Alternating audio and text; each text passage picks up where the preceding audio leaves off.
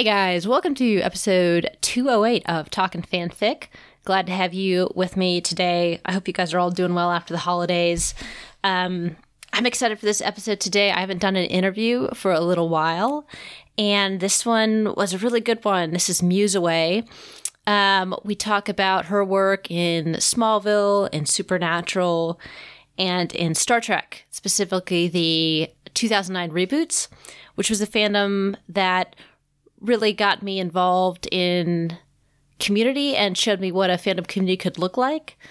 9 years before I would just dive headfirst into the Cobra Kai fandom. So that was really nice to just connect with her and talk about our memories of that fandom.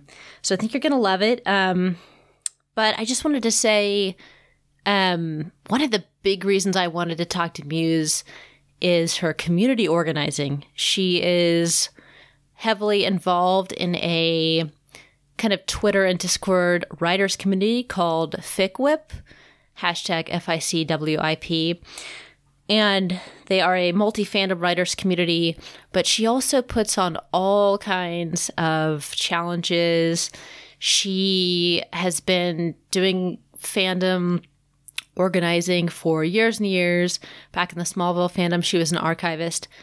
She'll talk about that, but she's just somebody I viewed as a weaver of fandom community. I think that's something that the Fanfic Maverick and I have talked about, which is when we talk to older writers, they often exhibit kind of a nostalgia for old school fandom. And what they talk about a lot is that old school fandom had really deeply woven social communities, and that's missing a little bit these days, which I think you can find community anywhere you go. And I don't know, it's hard for me to say how much of that is truly lost or how much of that is nostalgia. But Muse is one of those people that is connecting people in fan fiction and community. I was thinking about this. There's an author that he's a columnist for the New York Times called David Brooks. And David Brooks talks about all kinds of things. His main preoccupation is kind of the ripping apart of the, specifically in the U.S., but this probably applies to other countries, of the two kind of political poles that we have, and just trying to find common ground across the ends of that spectrum. And he started a nonprofit called Weave. And their kind of mission, let me just pull up the website real quick.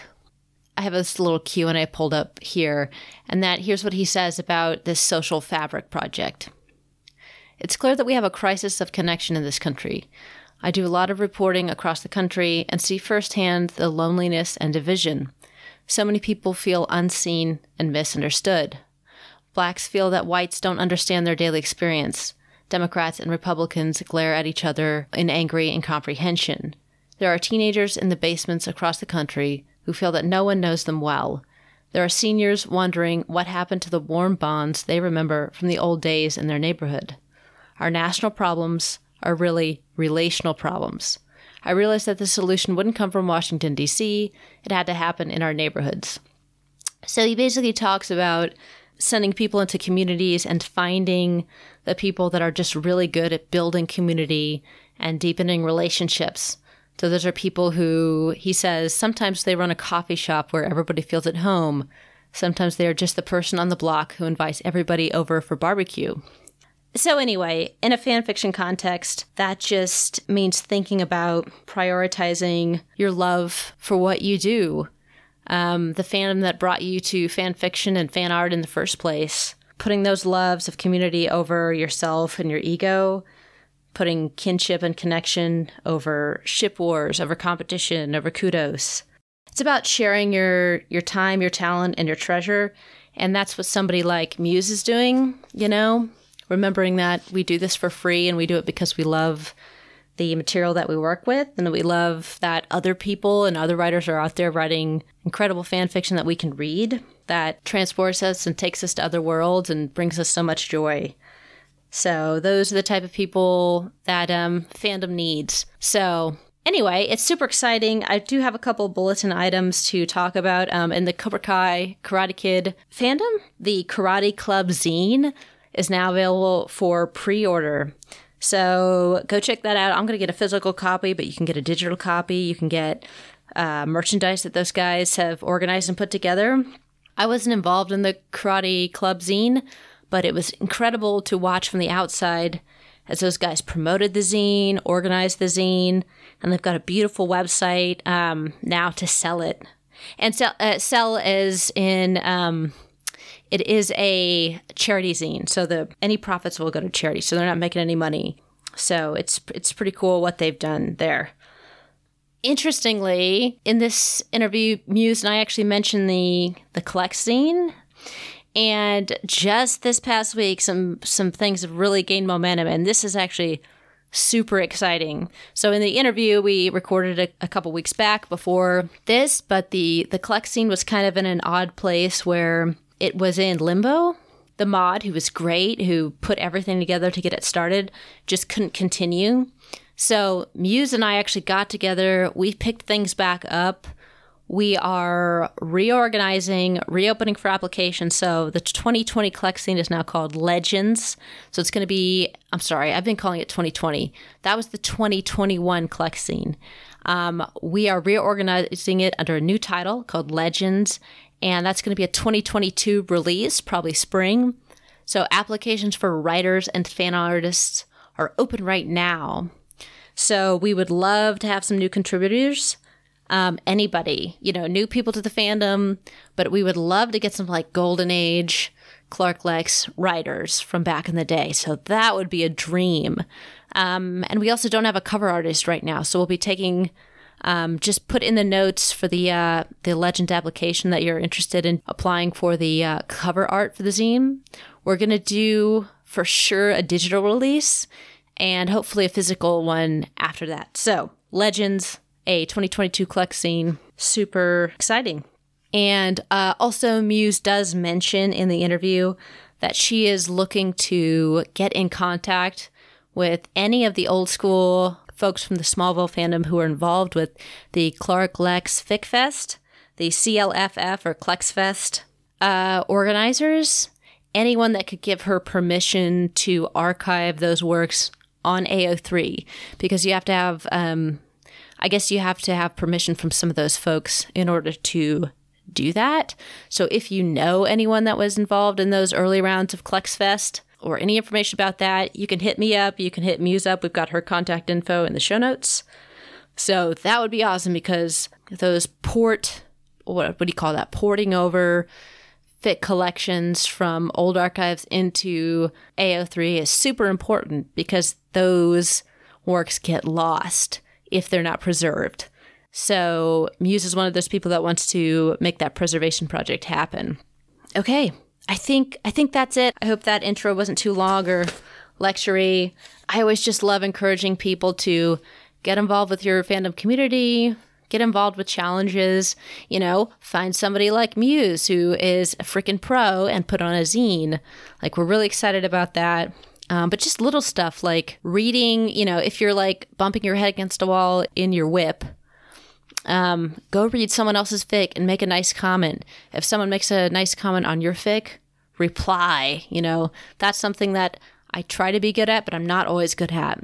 And oftentimes my replies are like months later. But anyway, I think that's important. It just helps build friendships, build community, reminds people out there in the world in front of their computer that there are other fans just like them in front of their computers across the world. So part of that gift economy of fan fiction that we talk about in this interview.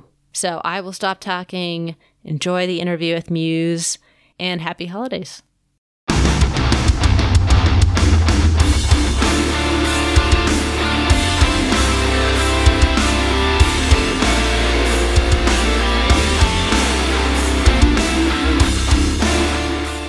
Welcome to Talkin' Fanfic, everybody. Very excited to have a guest that I've been reading her stuff for a long time, and I've only recently gotten to talk to her a little bit, so you have probably read her stuff. Muse Away, welcome to the show. Thank you. Well, it's so good to have you here. I think we have a lot in common as far as fandom overlap, although you've been in some fandoms that I haven't been in, but I think we'll have a ton to talk about today. But I always like to get started with just your early kind of writing memories, how you got started either reading or writing as a kid, and then how that eventually got you to fan fiction. Oh, sure. My earliest writing memory, I was probably no more than 7 or 8. My dad came home from a birding trip, and he brought us the stuff from the hotel room. So he had brought like the little lotion bottles, and he had brought back the notebook and the pen from this hotel. And I took that to my room, and I wrote what at that time, what I felt was very deep poetry. And I mean, realistically, it was terrible. I'd never written poetry before, but I just decided that's what this notebook needed to be about. And so I wrote like stuff about my sisters, but I wrote this one that I can still remember the poem. And it was the image, I don't know where I came up with this, but it was the image of a ghost that was trapped in a bottle, and he was trying to climb up the neck of the bottle with his hands to escape. And I have no idea where I came up with that. But that's like the first thing that I have a memory of actually putting down on paper, was this bizarre poem about a ghost. So I guess it's fitting that like years later I would end up in supernatural fandom. But I started out, I was an original fiction writer for years and years. I wrote all through grade school. I remember writing like short horror stories for my class and like trying to freak them out. And then got into high school and didn't do quite so much in high school because we didn't really have a focus on writing fiction. We wrote more like essays and your typical schoolwork. But when I got to university, we had a creative writing courses that you could take. And I applied, like, fingers crossed, hoping I could get in. And they were very kind. They let me into the program. So I did some really intense and excellent creative writing work while I was at university. And it was while I was at school that I found fandom totally by accident. I was Googling. Well, actually, it was not Google. Google didn't exist yet. I was on there was a wonderful search engine made by Carnegie Mellon, and I'm going to totally blank on the name of it. But I was on that and accidentally stumbled upon a Harry Ron fic from the Harry Potter fandom and read it having no idea what I had gotten myself into. And I was like, what is this? And how can I get more of this? And so that was how I found in one day fandom / fic and the Harry Potter fandom, which was my first. And so that's how I got in when I was 19. Oh, man, that's awesome that like I feel like it took me a while to get to Slash. Okay. I think the first one, I found some like Star Wars, the reboot the prequels fan fiction somehow. And then I found fanfic.net. And I think my first big fandom was Star Trek 2009, which we'll talk about later in the interview. And I think I think KS was my first encounter with Slash, I believe, yeah, it was the first one I really got into. So we're going to have tons to talk about with that. But I remember, like, I think the first time I saw a Slash ship was probably like a Qui-Gon Obi-Wan Star Wars. And I remember thinking how strange that was. Granted, there's like an age difference. And I just remember thinking like, oh, I'll never be into that. What? And then just slowly slid. So it's funny that you got it like one day you're there. Was that on fanfic.net or do you remember? It was a private archive site. Fanfiction.net was around then. This was in 2001 to put this into context. So fanfiction.net was around, but all of the archives, we didn't really have it was sort of the de facto central archive, but at that time there was never a guarantee that an archive wouldn't wipe your works out overnight. So it was common practice at that time to post your work to multiple places, including a private website, typically your live journal, and then you might have it on fanfiction.net or Smallville Fandom. We had our own archive, the Smallville / archive. Yeah. So this was a writer's personal website that I had stumbled on by searching.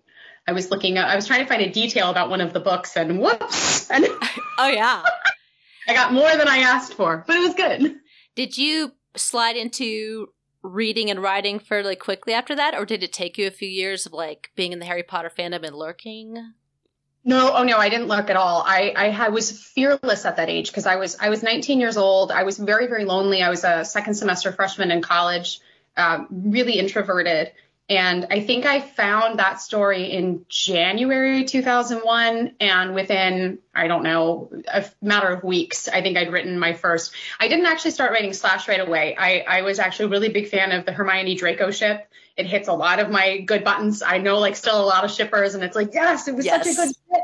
And it really was. It was a great ship. So my first thing that I ever wrote, I came home from class on like a Thursday and like pulled an all-nighter and wrote this just abysmal, like 10,000 word story. But it took off overnight. I went to bed, I woke up, and I had all of these friends, and I was like, this is neat. Because it was just before fanfiction.net turned over at such a rate that things got lost on the new works page. So you could sit on the new works page for like a hot day. Whereas I don't think it works that way anymore. It's got to be like AO3 anyway.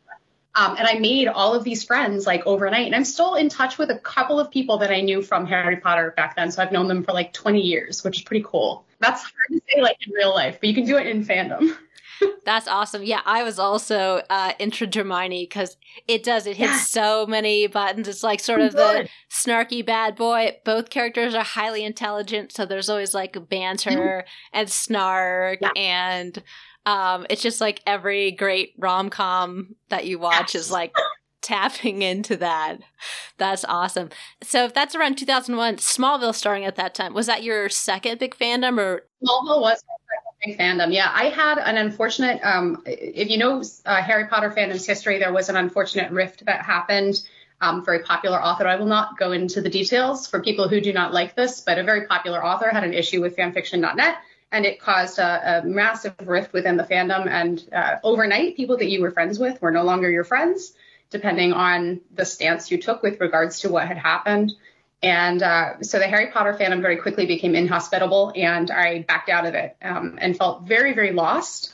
Didn't really know where to go next from that. So I was kind of bouncing between kind of like as I'm doing right now. I'm not really like dead into any particular fandom, but I felt like very lost, and I'd lost my friends, and I was very sad. And by this point I was a sophomore in college, which I remember only because of how I got into Smallville. I was not watching it because DC's never really been my thing. I was much more of a Marvel person. And my roommate watched Smallville, and I'd known her for years. And she was watching the show, and I was like looking at my computer doing something else. And she suddenly is yelling at the TV for the characters to make out. And I, of course, turn to look and see what she's talking about. And it's Clark and Lex on screen. This was someone who did not know fandom, had no idea what shipping was. She was pure general audience, but she was shipping them. And I was like, I have to clearly watch this show. And so I started watching Smallville immediately. I think it must have been like on the first season or very early, first or second season. We were early into Smallville, and I was like, I dived right in and I got into it. And so, yeah, that was my second fandom. And I stayed in that fandom until I took my fandom hiatus a few years later, which is probably around like 2005 or 6 is kind of when I petered out during my first run. But that was historically just the best fandom I was ever in. Smallville was such a lovely, welcoming, creative, intelligent, and nice fandom. I don't ever remember. I'm sure we would fight today with Twitter, but we didn't fight. It was just such a good time. Man, so I obviously missed the boat on being in that fandom at the golden age of the run of the show. I just like accidentally slipped into reading Smallville Fic and Clark Lex earlier this year, or it was like early 2020 or whatever. And I was just blown away by the quality of the fic and by these authors back then, how prolific they were. I think it still is, shockingly, considering how many years it's been since it's off the air. There are still a lot of people churning out works for that fandom. Yeah, it's like definitely a slower pace, and the community is not there anymore. Like there's kudos and comments are pretty rare. But you're still seeing new fics. Most days there's like 1 or 2 new fics. But the stuff that was happening back in 2001, 2002, 2003 was like unbelievable part of that is like you're in a new fandom, you're so excited about the show, like you've got stars in your eyes. But like I always like name off like Rivka T, Separus, X Parrot, like you. There's a bunch of people. I'm definitely Dolomir. Dolomir was a lovely friend. I adored her. I don't know if she's still around. I miss her. I know. I haven't looked in to see if she's on Tumblr or anything, but I saw that you made, I think, a note on your fic Play Forgiveness where you mentioned. Yeah, I used, she had written I want to say it was called The Lazarus Gap. She'd done a story. I want to say it was Lex had amnesia. It's one of my favorite tropes. But anyway, she had chosen Clark's middle name in that. And I used that in mine because there was a discrepancy about what his middle name actually is. So I did that nod to her. I haven't talked with her since like 2006. I feel bad. I fell out of touch with so many people, but I pulled out of fandom entirely. So it's completely on me that I did that. Yeah. Well, it's cool to find, because I got to interview X-Parrot and Rivka T, and they talked a little bit about the fandom too. And yeah, it's neat to hear them talk about the Smallville fandom, and both of them kind of mentioned the remarkable atmosphere and the fic back then. And I'm like, I miss the golden age, but it's still fun to find you guys and say, hey, do you remember Smallville? And everyone's just like, yes, I loved it. It was so good. It was a neat time because it wasn't like it is today. If you wanted to experiment with something, you could. There just wasn't the feeling that you were going to get, sent hate mail if you wanted to experiment with point of view or switch your ship up, or there just wasn't any of that. We had allegiances to our ships, but it wasn't quite like today's atmosphere where you're accused of betraying your ship if you stray from it because you want to write, I don't know, Luther Cest or something, which was a thing. Mm-hmm. Yes, I have seen that. I never experimented with it, but it was a thing. John Glover is so charming. It's like, yes, you can't blame him. Were you guys mostly socializing on LiveJournal back then, or where was like the community? Yeah, our hub. Harry Potter fandom was Yahoo groups and LiveJournal, but my Smallville experience almost entirely centered around LiveJournal. We had there were communities both for like show discussion. There were communities for specific ships. There was a really super active travel community that actually continued to operate until just a couple of years ago. They really, it was so impressive. They kept that going. But yeah, it kind of centered around, and then, your personal blog, you'd make a post, and it was very much like, how Twitter and Tumblr work today, where your friends would jump into your comment section and you'd have all of these great discussions. So it wasn't real time the way that we could do today with Discord. But honestly, that's probably why Smallville fandom was so nice. If Smallville had aired at a time when Twitter, Tumblr, and the modern social media were up, I think the fandom would be on fire. And we just happened to miss social media. Thank goodness.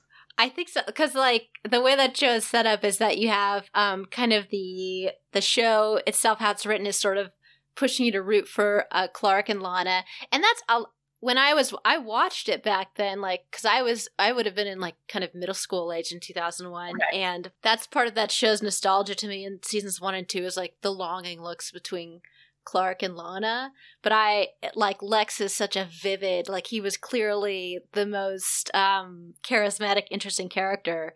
I loved Michael's Lex. Unreal, that guy. It's so funny because I watch his podcast now, Inside of You, where he just like interviews celebrities. And obviously, if you've ever seen that or any kind of convention, he's so fucking goofy. Like he's a total like weirdo goofball comedian. Nothing like Lex Luthor. Like he's not mysterious. I mean, he is still like sexy, but like in a cute way. But he's not like darkly like dangerous. And so the fact that he was able to pull that off is a testament to his acting skills. But yeah, I feel like the show had like Lex Lana was a big thing. And then obviously like your friend, like many other people, saw the chemistry between Clark and Lex and their longing looks. And then you had like the Clark Chloe shippers, and you had Lois coming in, and then you get those guys. So it's got a lot of like, just typical teenage drama, I guess. And I feel like that would have probably made for some contentious discussions. I think so. And I think Klex would definitely have been, Klex shippers would be chased off the internet today. Because when the show started, if I'm remembering, Clark is supposed to be about 15 years old, and Klex was in his 20s. At the time, they were both, the actors were both older than I was at the time I was watching. So it never occurred to me that I was watching, a 15-year-old. Michael, I think, was already in his 30s, and Tom was, I want to say, mid to late 20s, and I was like little. So they were both older than me, and it never occurred to me. But today, in today's fandom climate, I'm pretty sure that ship would have been demonized the way that, Sheath was from Voltron and Oh yeah, people love to jump on that. And it's like, They love it. oh yeah, for so many reasons. I mean, I could argue back and we don't need to dig into that, but it is funny that like it's just such a typical early 2000s show when you've got a 24-year-old or whatever playing a 14-year-old. He's got his little backpack on and you're like, oh my God. Yeah, that cute high schooler. Sure, WB. Tom Welling is like, 6'4", like 180 pounds. You're like, Jesus, why isn't he in the football team? Because his dad wouldn't let him. I know. Oh my gosh. Felt really sad for Clark, but. Did you watch, I know it seemed like a lot of Clark Lex shippers watched through maybe season like 4 or 5, and then by that time Supernatural was starting up, and I feel like a ton of people the same network, they just jumped right into Supernatural. But is that about where you watched, or did you watch past that at all? I watched about through season 4. The last episodes I have really strong memories of watching were, and I can't remember which season they were in, were Shattered and Asylum are the last 2 that really burned themselves into my memories. They may have been season 3, but I gave up. They are 3. Okay. I gave up after the 4th season on the show because I knew where it was going. You knew that the show was inevitably about the breakup of this amazing relationship, which they had spent these seasons, and I didn't want to watch it. And then Jensen Ackles got stolen by this new show, Supernatural, and I was mad. I'm like, I'm not going to watch a show about 2 brothers that are hunting monsters. Screw that. So I refused to watch it and did not watch Supernatural until they were on their 10th season. I got in on season 10. I boycotted. I was like, I'm not watching that crap. I was so mad at them because how dare you steal, was it Jason Teague? How dare you steal Jason Teague from me? Put him on another television program. So I was mad. That's so funny. That character was so silly too in retrospect. It's like, he's a high school coach. So I talk about this, like, I feel like I bring this up on every episode of this podcast. Like, how, like, my sister and I just did a podcast where we just caught up on fandom stuff. And like, I listened to that one. Okay. Oh yes, yep. That's my sister, and she's seen more Supernatural than I have, and she's like the biggest Jensen Ackles fan. I mean, who isn't? But we can't get over how good looking he is. Like, ridiculously good looking. I got to see him in person. I went to one convention, and he was just beautiful in person. He's just truly one of the most attractive people I think I've ever seen. Smaller than I expected. He's not as bulky as Dean. Yeah. But wow. Yeah, with that jacket, I feel like adds a little. And Jared is super tall. Well, he's the same height as my ex, but I was just like, holy, you are tall. He's a big guy. And he like really after season 2 in Supernatural, like Sammy, I think they do his bangs just like they did with Tom, as Clark, like they do the bangs to like try to make them younger. And then all of a sudden season 3, he's like a man among men, and he's like huge and his like hair is pushed back, and you're like, oh my God, what happened to Sam? But anyway, I figured kind of like digging in. So that's a good, I think overview, I guess your early fandom days. So you got into like Supernatural, and you were super prolific. Like you wrote a ton of stuff. Can't remember how many. Yeah. Most of them, the majority aren't on, only the big stuff made AO3. So there were like a good like 100 Drabble and like shorter things that were just Tumblr things. I wrote a ridiculous amount for Supernatural. With Smallville and Supernatural, did you feel like that really developed you like as a writer? Because that would have covered a few years. Yes and no. Fandom was more like a fun sandbox because I was, my brain was kind of always in original fiction land, and I used to write like novels and lots of short stories, and fandom was kind of this way to, you could write and immediately share it with people, and it didn't feel so isolating and lonely as original fiction, which can feel awful because you're the only person who knows your characters. You can't brainstorm with someone about what your character would do because they don't know them. They can't have that conversation, but you can talk about that in fandom. I could say to you, hey, I'm writing this thing about Lex, and do you think he would do, this action? And so I got addicted to the kind of the community in fandom. And I played a lot in fandom. I definitely experimented with style, and Smallville particularly was a highly experimental fandom for me because I was in college and I didn't care. I was nobody in that fandom. And so it gave you a freedom that you do not have once people have expectations of you, which is really frightening. But yeah, I mean, they definitely those fandoms all contributed to that first million words you're supposed to throw out before you write something that's worth reading. So, yeah. That's cool. Well, it was tough picking out works to discuss because you've been so prolific, you've written so much, and you've written so many great things. But for Smallville, I picked out Play Forgiveness. Is that your most recent Klex fic? No, I think the one where my post-asylum fic, I want to say, was written the following year, but Play Forgiveness and that one, which the name is escaping me, though they are from like 2013, 2014, and they are, the two of them together are the only ones I've written since I returned to fandom as an adult. And actually, I want to dig into the fic with you, but was there a certain reason or feeling that got you back into fandom after you sort of took a hiatus?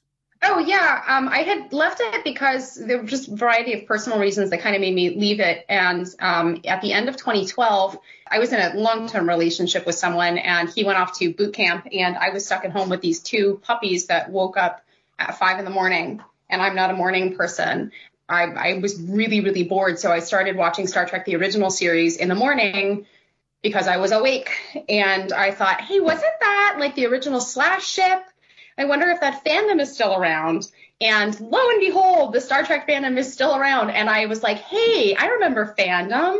That was really fun. Maybe I'll do that again. And so I came back in through Star Trek fandom, and then discovered that the Smallville Slash archive had been imported to a website called Archive of Our Own.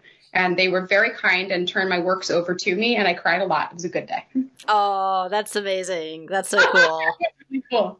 Well, I've talked Klex and a few other interviews, so I don't want to spend too much time on this, but I gotta say, I think this was the first of your Smallville fics that I read, Play Forgiveness, from you, and it's just like, it's beautiful, and it feels like kind of a love letter to the fandom, and just every single scene is just everything that you want from a post-Rift Clark Lex fic. And as I was rereading this, I realized I wrote a President Lex fic where he's president, and there's so much that I can see of in what I did in Play Forgiveness. So thank you for your inspiration. What do you remember about this fic in particular, the idea or writing it, just in kind of preliminary on this fic? Sure. As we discussed a little earlier, I didn't watch Smallville past the 4th season, but I was fortunate enough to catch the finale. It happened to be on demand. So I got to watch it it must have been 2013, because that's the year I wrote the story. And you knew it was coming. And they had like this horrible confrontation scene. And I'm like, that was bad enough. And then they go wiping Lex's memories, and I had a complete like meltdown on my living room floor. But then I thought, hey, this is perfect. His memories have been wiped. He doesn't know who he is. He doesn't remember the things he's done. And maybe Clark could learn to forgive him for that if he's dealing with a Lex who really doesn't remember some of his choices, and they could rebuild from kind of this clean slate. And maybe that would be something that Clark would want to do, because I don't know. I feel that Clark, once he got old enough and could make his own decisions and isn't kind of under, his parents' constant pressure, that maybe that was something he could choose for himself. And so it was. I mean, that was. I wrote that totally to soothe my own heart. I did not know the fandom was like still awake enough to read it, so I was really shocked when people read that story, because I'm like, where did all of you come from? But it was just very soothing, and I was going totally by memory because I didn't remember. Like, I had a friend I pulled off Tumblr, and she was like going through it with me because I'm like, I don't remember 90% of this. And so she was like fixing canon details for me as we went along. Because I remember the day I learned about Connor existing. And that was like an amazing, because I had no idea that he existed. And I'm like, I'm sorry, what? Oh, I was going to ask you specifically about that, if you pulled that from the show or comics canon. So I think it happened in the comics. They retconned the genetic connection, I think, in the comics first and then Smallville. I can't remember exactly, but yeah, the fact that canonically Lex and Clark have a son, which I always hate when they call him a clone. I'm like, he's not a clone. Like, he's got two sets of genes. Never. Mine has a child. No. It's unbelievable. It's so funny how like mainstream comics fans like to look over that, and it's like, what a rich situation and character for exploration, and so slashy. Like, oh my god, very, very.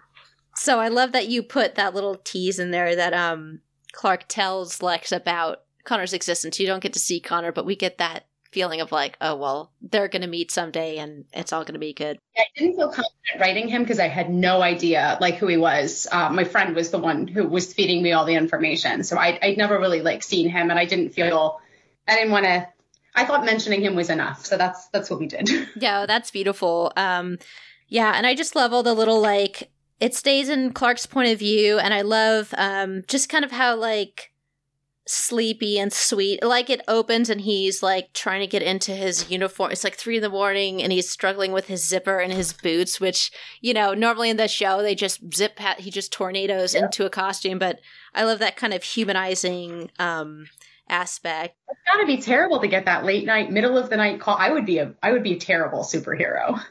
I love when you get the time in fan fiction to dig into those like everyday difficulties that a superhero would actually have. Mm-hmm. Yeah, it's a beautiful fic. I don't know. You guys should all read it, and it's the perfect like White House President-elect story. Did you ever watch West Wing at all?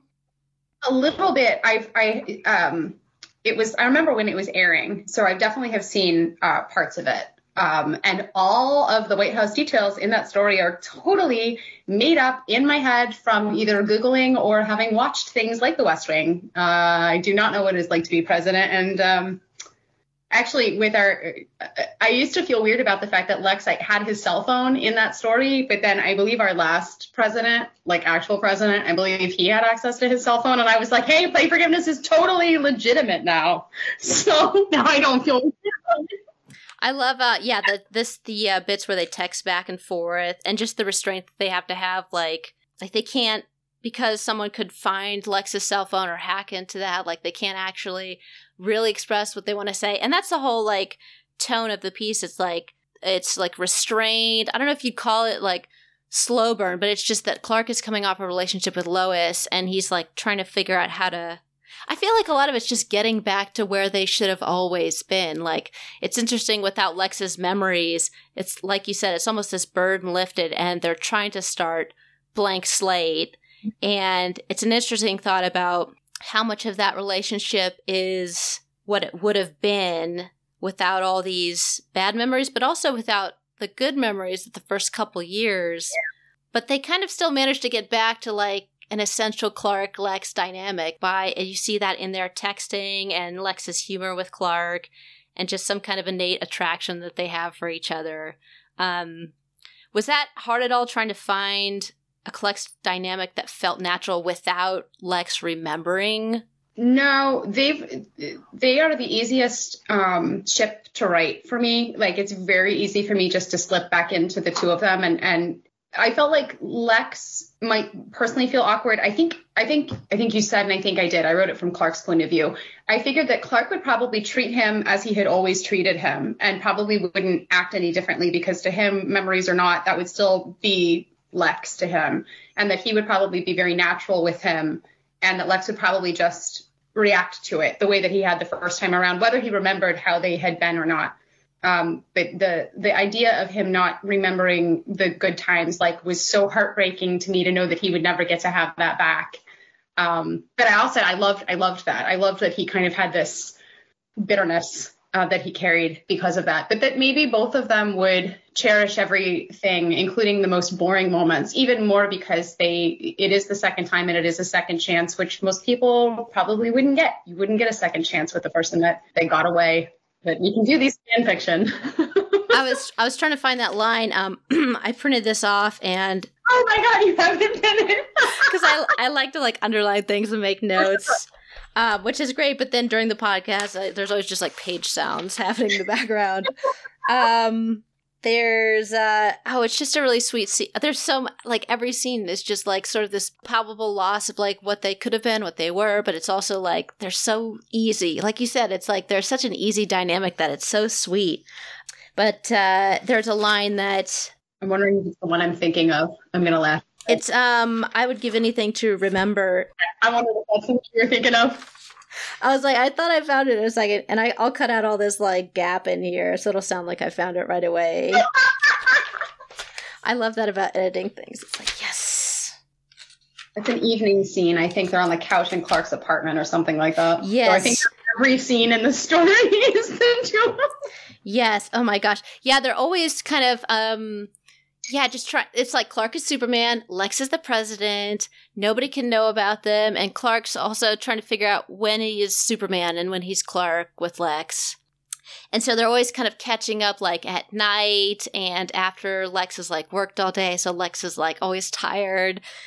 That was kind of interesting to think about because I think I think we had one president who was not married. And I don't know if he even dated and married while he was president. But I was trying to think if we had a single president, America would be so hyper obsessed if that person were in a relationship. And so that was kind of interesting to think about how that would have to be so down low if they wanted any peace because they'd be hounded otherwise. Absolutely. Yeah.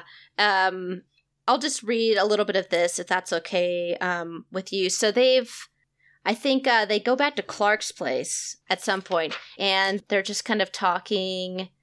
Oh, it's just so sweet. They're going through the photo album that Clark left on this coffee table. We'll just go right here. Clark is saying, there are a lot of things about you which I'll tell you if you really want to know, but I'd rather not. Was I really that bad? Lex asks. Clark doesn't answer. Lex frowns and bites his lower lip, nodding slowly. Why were you willing to see me? He asks after a minute. You called Superman, Clark says gently. And if I'd called you? I don't know, Clark rubs the back of his neck. I probably would have met up with you. My mom always said I forgave you too easily. I'm glad, Lex says. He's still staring at the photos, but he's not really looking at them. Hey, Clark says, taking the book from him and setting it on the coffee table. You're not that guy anymore. You don't ever have to be that guy again. He takes Lex's hand and holds it between his. They're quiet for a long time. Have I ever kissed you? Lex murmurs. Clark shakes his head. Lex wraps his fingers around Clark's tie and pulls him forward until their mouths just touch. In his chest, Clark's heart is pounding. He reaches a hand to Lex's face and cradles it, opening his mouth when Lex does. He's imagined this 1,000 times, how it would feel to kiss Lex. He used to fantasize about it in high school, about kissing Lex up against the side of his Porsche or pressing him back on the desk in his office. He'd dream about them concealed among hay bales, about miles of Lex's pale skin beneath Clark's hands, about running his lips over Lex's scalp. They end up lying on the couch, Lex half on top of him, his tie on the floor. His hands snake under Clark's shirt and up his sides. Clark is careful not to hold him too tightly, but a part of him wants to brand Lex into his skin. Lex's voice is a hot, melancholy whisper in his ear. I would give anything to remember you. So it's like this beautiful moment, but it's like all of that loss of everything Clark remembers and everything Lex doesn't. And Lex knows he doesn't. And I don't know, it's just like such a great line. I'm really glad you like it. That's probably my favorite part in that story. That I don't have my notes from that time, but I'm pretty sure that was one of the scenes that I could sort of see and that I knew was going in from the beginning, was that Lex was going to have a real preoccupation with the fact that he couldn't and could never remember these things and was reliant on Clark to feed them back to him. Yeah. Yeah, just a couple other little things I love. I think it's actually before that scene whenever Clark has a conversation with Martha and he's kind of teased this relationship with her. She's like, oh, is it someone I know? And he says, yes, it's someone you know. And how long before I get to see them or something? It's like, he says like about 7 years because Lex has got another term left. So, and she's trying to figure this out. And then when he finally tells her, she kind of goes, oh, I always wondered. So it's like not that much of a surprise to Martha. So I loved that. I love that. Appreciate a low key coming out. And that's probably because that's probably more wish fulfillment on my part. It's so common, and it was more common in old school Smallville fandom for his parents to be a bit more homophobic. And I don't like that with them. So it always like a Martha who's very okay with it. Yeah, me too. And it makes sense at the time. Like gay marriage wasn't even on the radar for being legal. Like I think they was probably still talking about don't ask, don't tell back then in 2001, 2002. Yeah. So it's amazing. Yeah. How far we've come. It really is. But like I live in Kansas and I grown up around conservatives, and it's interesting because you definitely get the people that are totally never in a million years support it. But people can surprise you. And I feel like the Kents have they've raised an alien. And so even though Jonathan obviously has his moments in the show of like, obviously toward, like, he's a bigot toward Luthers, but nothing's really convinced me in the show that he would ever be homophobic. So I also kind of headcanon that even if Jonathan were alive, his problem would be with Lex specifically, not with a gay thing. Like, he's raised an alien. I agree. Yeah. So it's a beautiful piece, and like it. Thank you. yeah, it's one of my favorites. I could talk about Clark and Lex all day. Same. And we could always go back to them. So with the shows, Supernatural was right on top of Smallville, but from Smallville, was it into Star Trek? Was your next fandom before you? Because you didn't come into Supernatural, like you said, till late. Later. I was Smallville fandom, and then I actually took like a 6-year hiatus from fandom where I didn't participate at all. I came back into Star Trek fandom, and then Star Trek fandom led me to Supernatural because there was a weird amount of overlap on my Tumblr dash of Destiel shippers who were also into Kirk Spock. And so I'm like, I better check the show out because it looks so cute. Because if you judge Supernatural by what Tumblr tells you Supernatural is about, you will come away thinking it's this adorable show. It's so cute. Okay, Supernatural is nothing like what Tumblr tells you it is. But I did end up actually really liking the show. So Supernatural came after Star Trek, and I got into that. I don't know, maybe 2014-ish. It was definitely when the 10th season was airing because I caught up. I watched the first 9 seasons of Supernatural in 2 weeks. Holy shit. I was going through a turbulent time in my relationship, and I just power marathoned it and caught up in time to watch season 10 as it aired. That's awesome. So, well, let's get into, we can come back to Star Trek then. Let's get into Supernatural. Supernatural. So I'm trying to remember when I saw the show. I was in my first couple of years of college, I think. So it was probably like 2009, 2010. So the show, I think, was probably in the 6th or 7th season, but somebody had told me to watch the show. So I bought the first season on DVD. So no commercials, just got to blow through the DVDs and was just, blown away. I had been watching, I would go home on the weekends to my parents' house and we would watch the X-Files. Like, we were going through the DVDs. Which seems like another show that a lot of people that get into Supernatural were in the X-Files fandom at some point. But it's like, especially those first couple of seasons, it kind of felt like X-Files. Like, I think Kim Manners was on the show. There was some common like show people on the crew and the writers. And it was kind of like weird and dark, but they didn't have the big angel demon kind of mythology yet. So anyway, I've seen like the first 5 seasons, and for whatever reason, I just dropped off. So I have kind of the Kripke arc. Drop off actually is after 5. That's perfect. Yeah. And so it's like his kind of original vision, but I've seen some stuff, after that, just episodes here and there. But, I picked up, you've done a ton of Supernatural fic, obviously. But before we dive into the piece that I picked, Superior, to talk about today, which was so much fun. Thank you. Yes. Can you tell me a little bit about, coming into that Supernatural fandom and you binged the show in 2 weeks and getting into that community and starting writing? Supernatural was, I went into watching that show primed from my Tumblr dash. I assumed that I would go in and that I would immediately ship Destiel along with everybody else because all of my Kirk Spock friends were into it. All but one. I actually have one Wincest shipping friend. So it was kind of interesting to see, like, almost everybody boarded one ship and she boarded the other one. So I went in primed expecting that I would really be into it, and I wasn't. I got up to the 4th season, and I was so excited when Cass finally came on screen, and I didn't take to the ship at all. I actually almost anti-shipped it. I really disliked it. And I was devastated because all my friends were into this ship, and I wanted to do what my friends were doing because I felt very, like, on the fringe. And so I kept watching and I kept watching and I kept watching. I got up to the 7th season, and there was one moment where I was like, okay, maybe I can get on board the ship. And then the 8th season, I would say probably is kind of like peak Dean Cass, that had the scene in the crypt. And it had the, breaking the character out of their mind control through the power of love trope, which is so great. Voltron pulled that as well. And I was like, all right, this ship's fine. And then I found the Deancast Big Bang. It was a Big Bang event that was signing up. And I loved the art for it. It was a really pretty picture of them lying on the grass, and there were like fireflies around their heads. And I'm like, I'm sure I could pull a story out of this, even if I don't really, really ship it. So I signed up for a Big Bang, and I just started writing it. And through writing the ship, I talked myself into liking it. But it was not actually a ship that I shipped by watching. I really did have to talk myself into shipping it. And then once I was into it, and I liked it quite a lot. And I wrote a lot of material for it. But I think one reason why I kept writing is it was the writing of the ship that made me like the ship.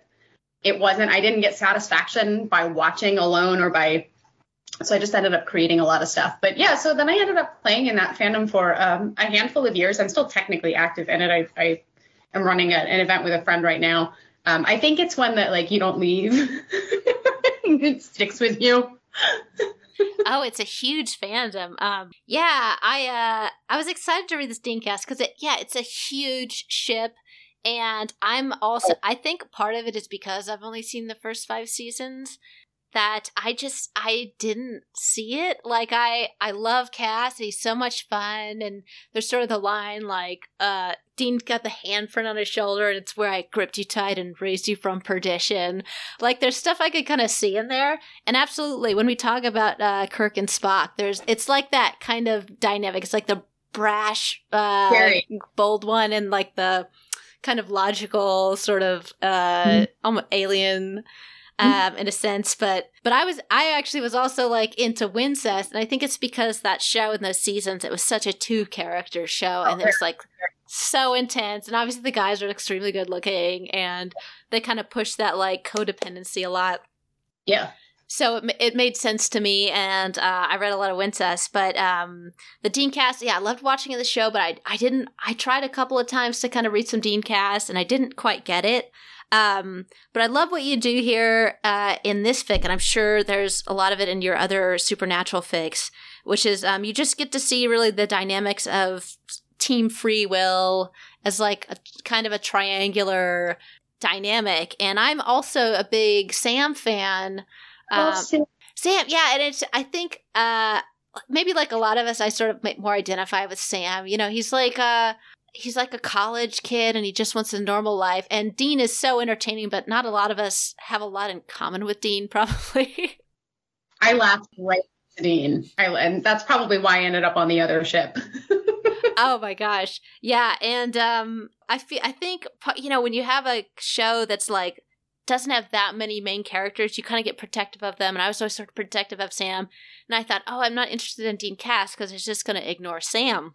And it very often does. He's very often fringed or he's used as a plot device to get them together, which is, I'm sure I've pulled that, but probably not fun if he's your favorite character. Yeah, so like one of my big questions with, and we'll get into the plot of Superior, but like generally when you're writing Dean Cass, how do you keep Sam in mind? Because I feel like I'm sure one technique people do, obviously, as you said, is just to ignore him. Another would maybe be that like it's super hunky-dory and there's never any tension at all. And then another is maybe just to make it super angsty or conflicty. I don't know, but I feel like you'd strike a great balance of where Sam is supportive, but it's not like you're not ignoring the fact that this was like kind of a brother dynamic and now all of a sudden Cass is there and it does change things a little bit. So I guess when you're going into that, how do you think about how to treat Sam?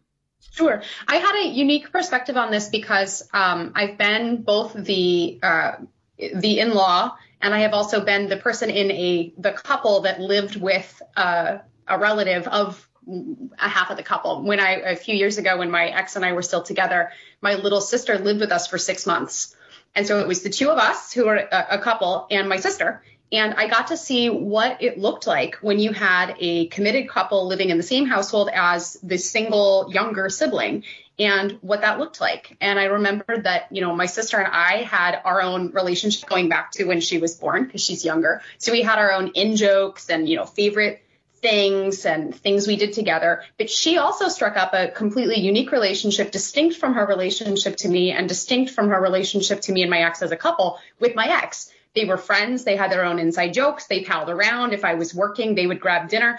And so I think being in a situation where I've gotten to actually experience that and see that the third person functions, they're not just sitting on the side rooting for you to, my sister did not sit around rooting for me and my ex to like get married. Like that's not how she functioned.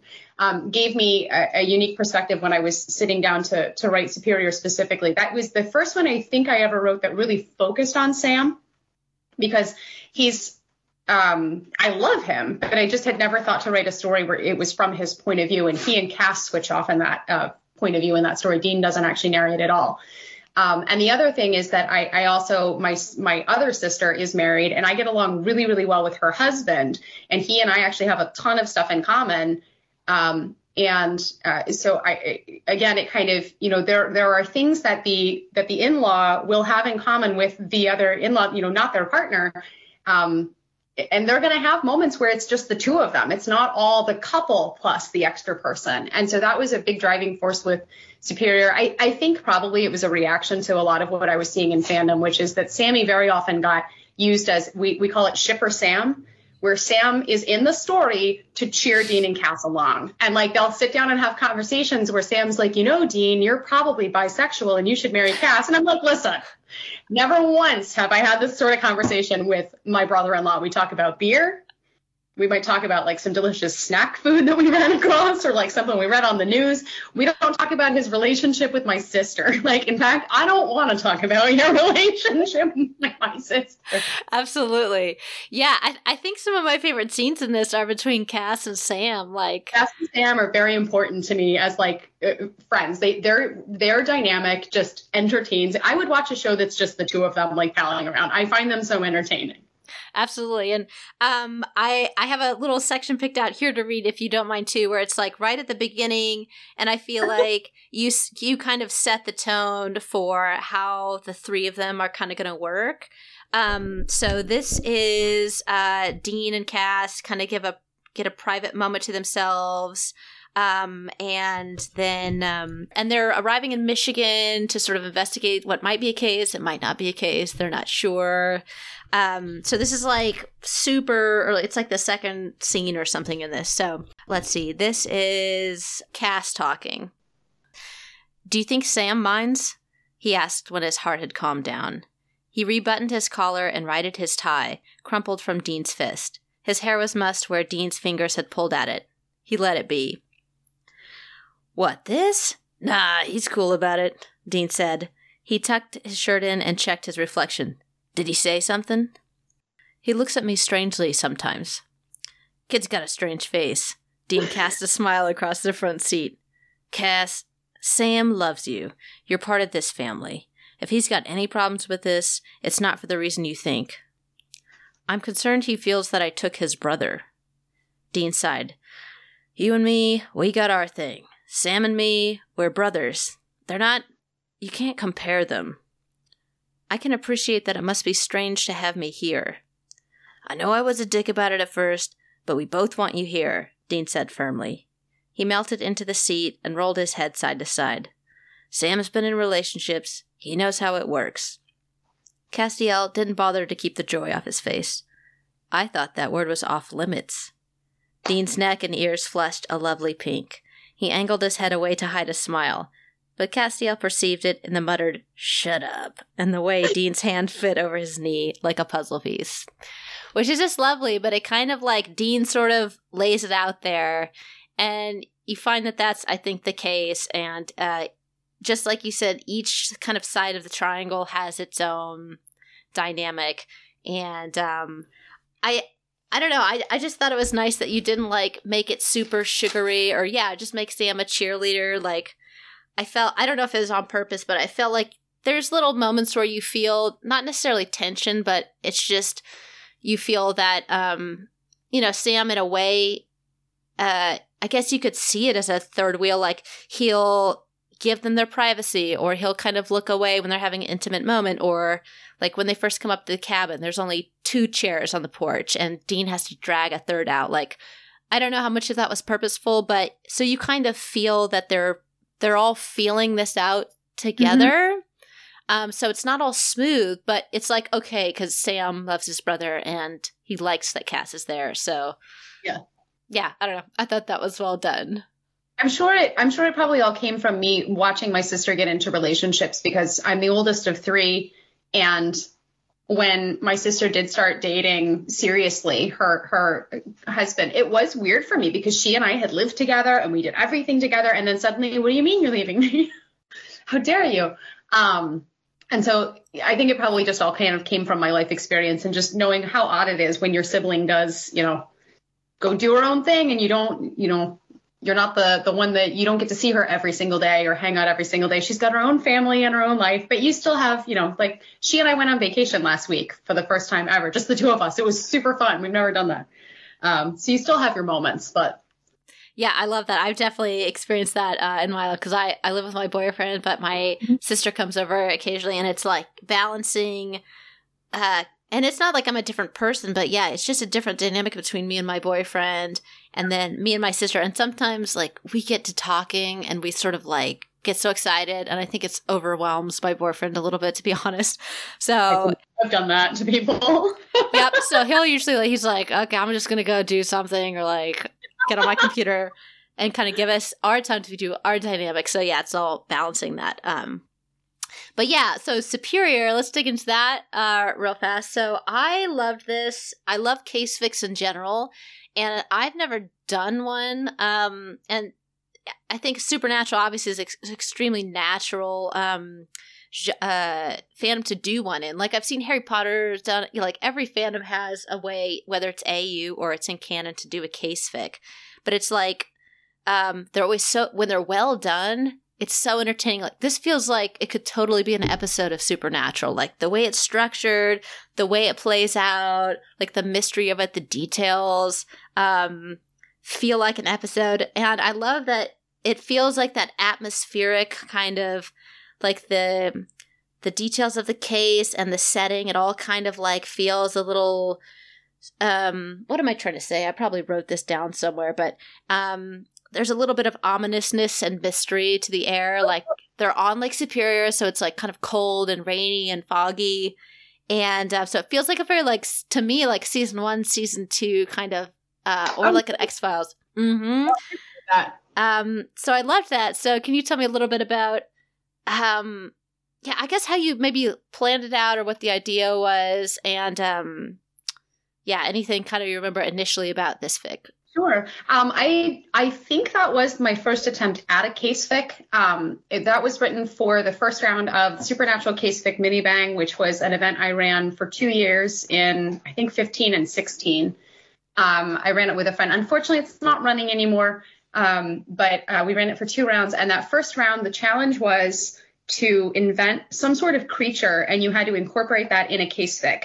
Because a problem, and you've probably seen this if you've read Supernatural fic at all, is that the writers tend to default to like 5 species that you're going to see. Like, so you run into like a Wendigo, a vampire, a witch, it's a shapeshifter. And we were like, can anybody please come up with something other than like these 5? Like, I swear to God, if I read another Wendigo, I'm going to go out of my mind. And so we're like, what if we make it a challenge where you had to create a creature? And so I wanted to set something in my home state. I'm from Michigan. I am from the Lower Peninsula. The fic is set up on the UP, but I wanted to set it in my home state. I wanted to use the lakes, so I knew I was looking at some sort of a water creature. And I just started thinking about the mythologies that I really enjoy. I had never dealt with sirens, and I really like selkies. So I created a siren-selkie hybrid. Sorry, I'm totally spoiling my story, but you're not going to read it. It's fine. Siren-selkie hybrid. And there were actually 2 of them in the story. One of them had more Selkie characteristics and one of them had more Siren characteristics. And the 2 of them were actually causing some of what you were seeing in the story. But it was really important to me to deal with, I didn't want to kill them. And a lot of the case fics ended with the monster getting, vanquished or something. And I didn't want to do that because one thing that kind of bothers me about Supernatural, although it does make sense, is that Sam and Dean spend a lot of time just killing things that are just trying to live their lives. And, so I wanted to kind of present a creature that was sentient and nice. And, so Ronan, like, is a bartender. He runs a bar, and, he'll serve you drinks and talk to you, and you can have a conversation with him.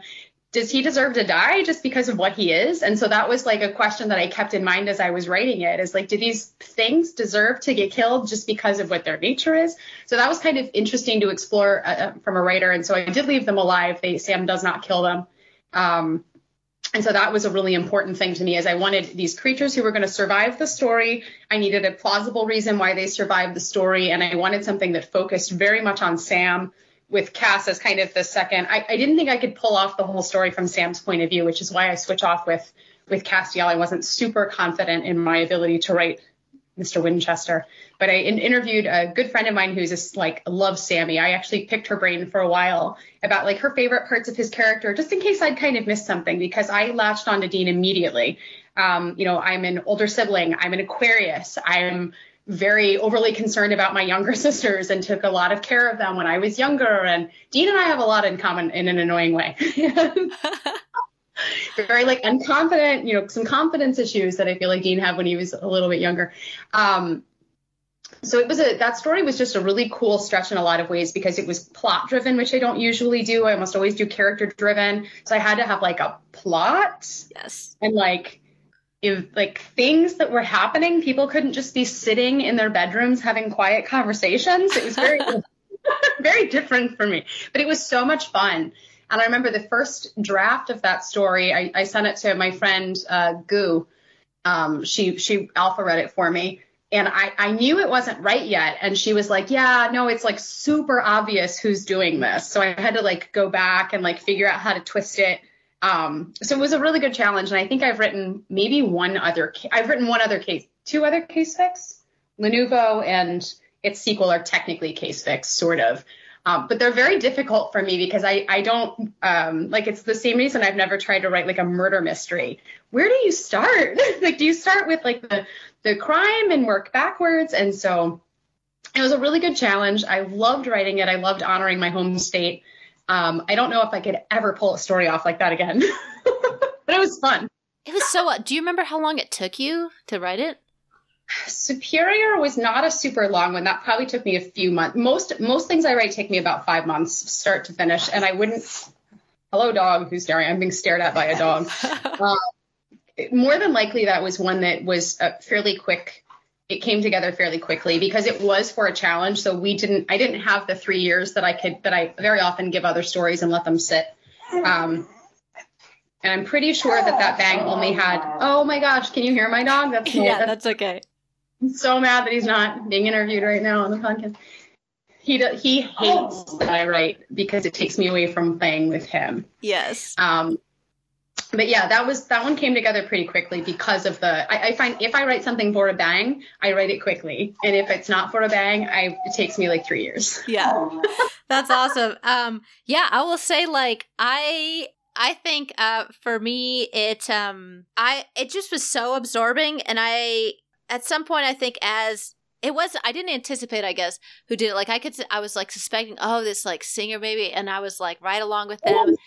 And then I did sort of start to think about the bartender, but then it wasn't like the way that you sort of twisted their relationship to each other and how their circumstances, like that totally surprised me. And I was like, this is so fucking cool. Like that last confrontation. Yes. So it totally, and you're just kind of drawn in, like, you go into the victims and the details about them and how they died. And it all kind of like unfolds at a really nice pace. And, yeah, just like in the show, like it just felt like an episode to me in like the best way. So, just sort of on that, at that point of view note, because I feel like a lot of people would have chosen to do probably alternate Dean and Cass.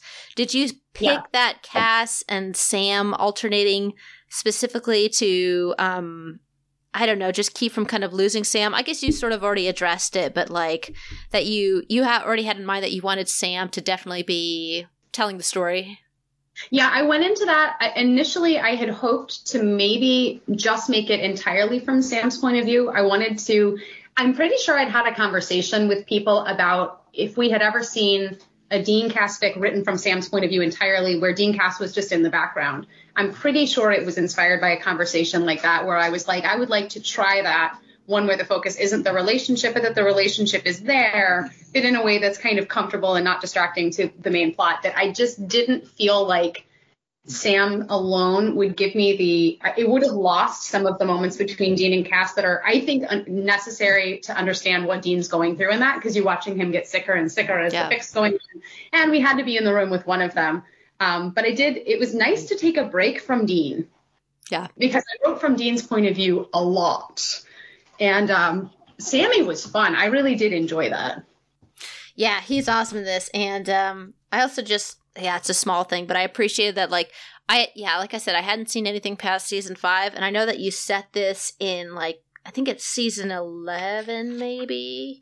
Like ambiguous a lot. What was so funny is at the time I was writing for Supernatural, I was like hyper obsessed with telling you exactly where it could fit into the canon. And looking back, I'm like, why did I care so much about that? Yeah, you mentioned Eileen, who is a character I didn't know, but that was really the only kind of marker time-wise. So it worked really well as just kind of standalone, just kind of classic, timeless Supernatural fic. Yes. Oh man, I just need to write you a review so I can put on all the little things that I loved about this. But that I think probably my favorite part about it is just how you treat, like, quote unquote, like the villains, like that last scene where I guess we've spoiled it already, but where Ronan calls his sister up on shore and he's talking to her, and he's just like, it's like when they confront him in the apartment, it's like classic Supernatural. He's like dangerous, and Sam's got the knife, or they're basically ready to sort of kill him. And then I can't remember if it's Sam or Dean picks up on, like, something's not right. Like, he's ready to die. He must be protecting someone. And then that, like, opens up this whole other side of the story with him and he's protecting his sister, which is like classic Supernatural, like the sibling protectiveness. So it's like kind of a Sam Dean dynamic if they had been born monsters, and what it means to be a monster and the humanity. And that's an interesting AU. Yeah, it would be. I'm sure someone's written it, is the funny part. Somebody's written everything. Yeah. And the whole thing is just, like I said, it's so, like, atmospheric, which is just something about the lake and the water and it being cold. And even the very end, when Cass and Sam are, like, on the porch, kind of soaking up, there's a little bit of sun peeking through the clouds. But Sam's, like, looking out into the water and you think he sees something. And it just kind of ends on a note of a little bit of, like, unease. And it's not, like, real pretty with kind of a bow on top. Like, things are kind of wrapped up, but they're sort of not, I'm pretty sure that was one of the stories where I had the ending line from the beginning, because sometimes I'll know the line I'm ending on. And that one I had really early was that I knew Sam, that the last image in the story was him pretending like he hadn't seen whatever he thought he'd just seen and still being really unsettled. Even though he felt like he'd made the right decision in not killing them, he was still just really uncomfortable with the whole situation. So I'm glad I felt that way, because that's what I was hoping to do with that. Yeah, Sam's just looking out into the water, and I'll just read a couple sentences here. Cass got up and stretched his arms in the manner of wings, which actually specifically is, like, one of my favorite lines. Like, just that image of stretching his arms like wings. I don't remember writing that, but that's nice. Isn't it nice when you can go back and, like, did I write that? Oh, I like that. Wish I could write like that today. It'd be great. Cass got up and stretched his arm in the manner of wings. The cloud cover shifted, letting sunlight spill down onto the lake through the cracks, and about 100 feet offshore, something large and gray bobbed among the waves. It sent a chill through Sam's entire body. One blink, and it was gone, slipped beneath the surface, as though it had never been. "What is it?" Cass asked, noting Sam's sudden stiffness, how he'd rolled Dean's book into a tube that he held in a fist. He'd probably imagined it, just a trick of the light, but Sam couldn't get out of the chair fast enough. "Nothing," he said, hurrying after Cass up the gravel path, the lake squarely behind him. Barking echoed up the beach that might not belong to a dog. I didn't see anything. So it's like this kind of call to the Selkie again, and it's yeah, just a classic. It feels very classic to me, and yay! I really am happy if it felt like an episode. That makes me that was kind of, like I said, I don't tend to write plot driven, and the idea of writing for TV is absolutely terrifying. So if it felt at all like an episode, I'm very happy. It absolutely did. So kudos, well done. So to kind of pull around to another pairing that, yeah, I got the same feeling from Dean and Cass that I got from Kirk and Spock. And maybe Kirk and Spock, for whatever reason, was more obvious. I think because of all of the history, all of the groundwork that the original series obviously laid. But it's like that same kind of dynamic. But you got into Kirk, Spock. So, oh man, I had to say, like, last night I was like, I have to rewatch this movie just to like get back into that Kirk Spock, the 2009. Yeah. That I gotta tell you, I'll ask you like how that movie, when you saw that movie, but I was, kind of at that like magic, like I was 19 and I know a lot of fan of stuff happened to you when you were 19, but I was just like done my first year of college and you're kind of like lonely, like as in you've all your high school friends, a lot of them are gone, and for whatever reason that movie hit me at a time and just like blew the back of my head off. Like I had grown up on Voyager and The Next Generation, but that movie, like how it looked and the cinematography and Chris Pine as just like a whole aesthetic. So oh my God. And the music, and it's like a perfect film to me, as in like it's got an action and adventure. And although I'm not a huge fan of the Spock Uhura thing, like the whole thing has sort of a romance of its own. And God, like I was obsessed with Kirk Spock for like 2 solid years. I like joined a club. It's all I could think about. So it was a huge, huge pairing for me. So I haven't read Kirk Spock in years. So I knew that I was going to interview you. I was like, we have to talk about Jim and Spock. And you've written a ton, and I'm sure we could talk about any of your stories, but I selected Entering Orbit because it was so popular. It was a huge fic for you. So yeah, what do you remember about Entering Orbit and just that start, like getting into Star Trek 2009 in general? Oh, sure. My mom is a Trekkie, so I was raised by a Trekkie. I grew up on like original series, lots of Next Gen, Voyager. I got into DS9 later on my own, which is hands down my favorite of the Trek series. It's so good. Awesome. But I love the old ship. So I got into Kirk Spock specifically because like I said, I had puppies. I was up really early. I found fandom again, and I'm like, well, this looks fun, and I think I could ship this. And certainly in the reboot, the dynamic between Zach Quinto and Chris Pine was they had such chemistry. And there was chemistry in the original, and it's a very kind of different, softer, quieter, very respectful, mature dynamic. But the reboot just had this fire, especially after Star Trek Into Darkness came out, which was such a kind of ridiculous movie, but the fandom exploded. After that came out, it was unreal, the fic and art explosion after that film. So I was very, very fortunate that I got back into fandom just prior to Star Trek Into Darkness releasing. So it was coming out, I think, that fall, and we were in the summer. I was back in the fandom, and I'm like, I don't know what to do. Maybe I'll see if there's like, we didn't really have events back in the early 2000s. We had things like Drabble communities. And there was a Plex challenge that I took part in.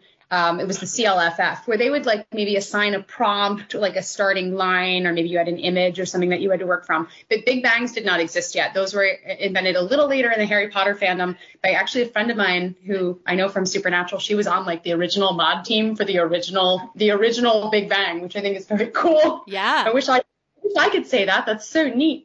And I discovered this thing called the Kirk Spock Big Bang. And I'm like, what is a Big Bang? This sounds amazing. And I signed up for it because I think you needed like 10,000 or 15,000 words. And it wasn't so long that it was intimidating. It sounded doable. I was coming back. I hadn't written in 2 years at all.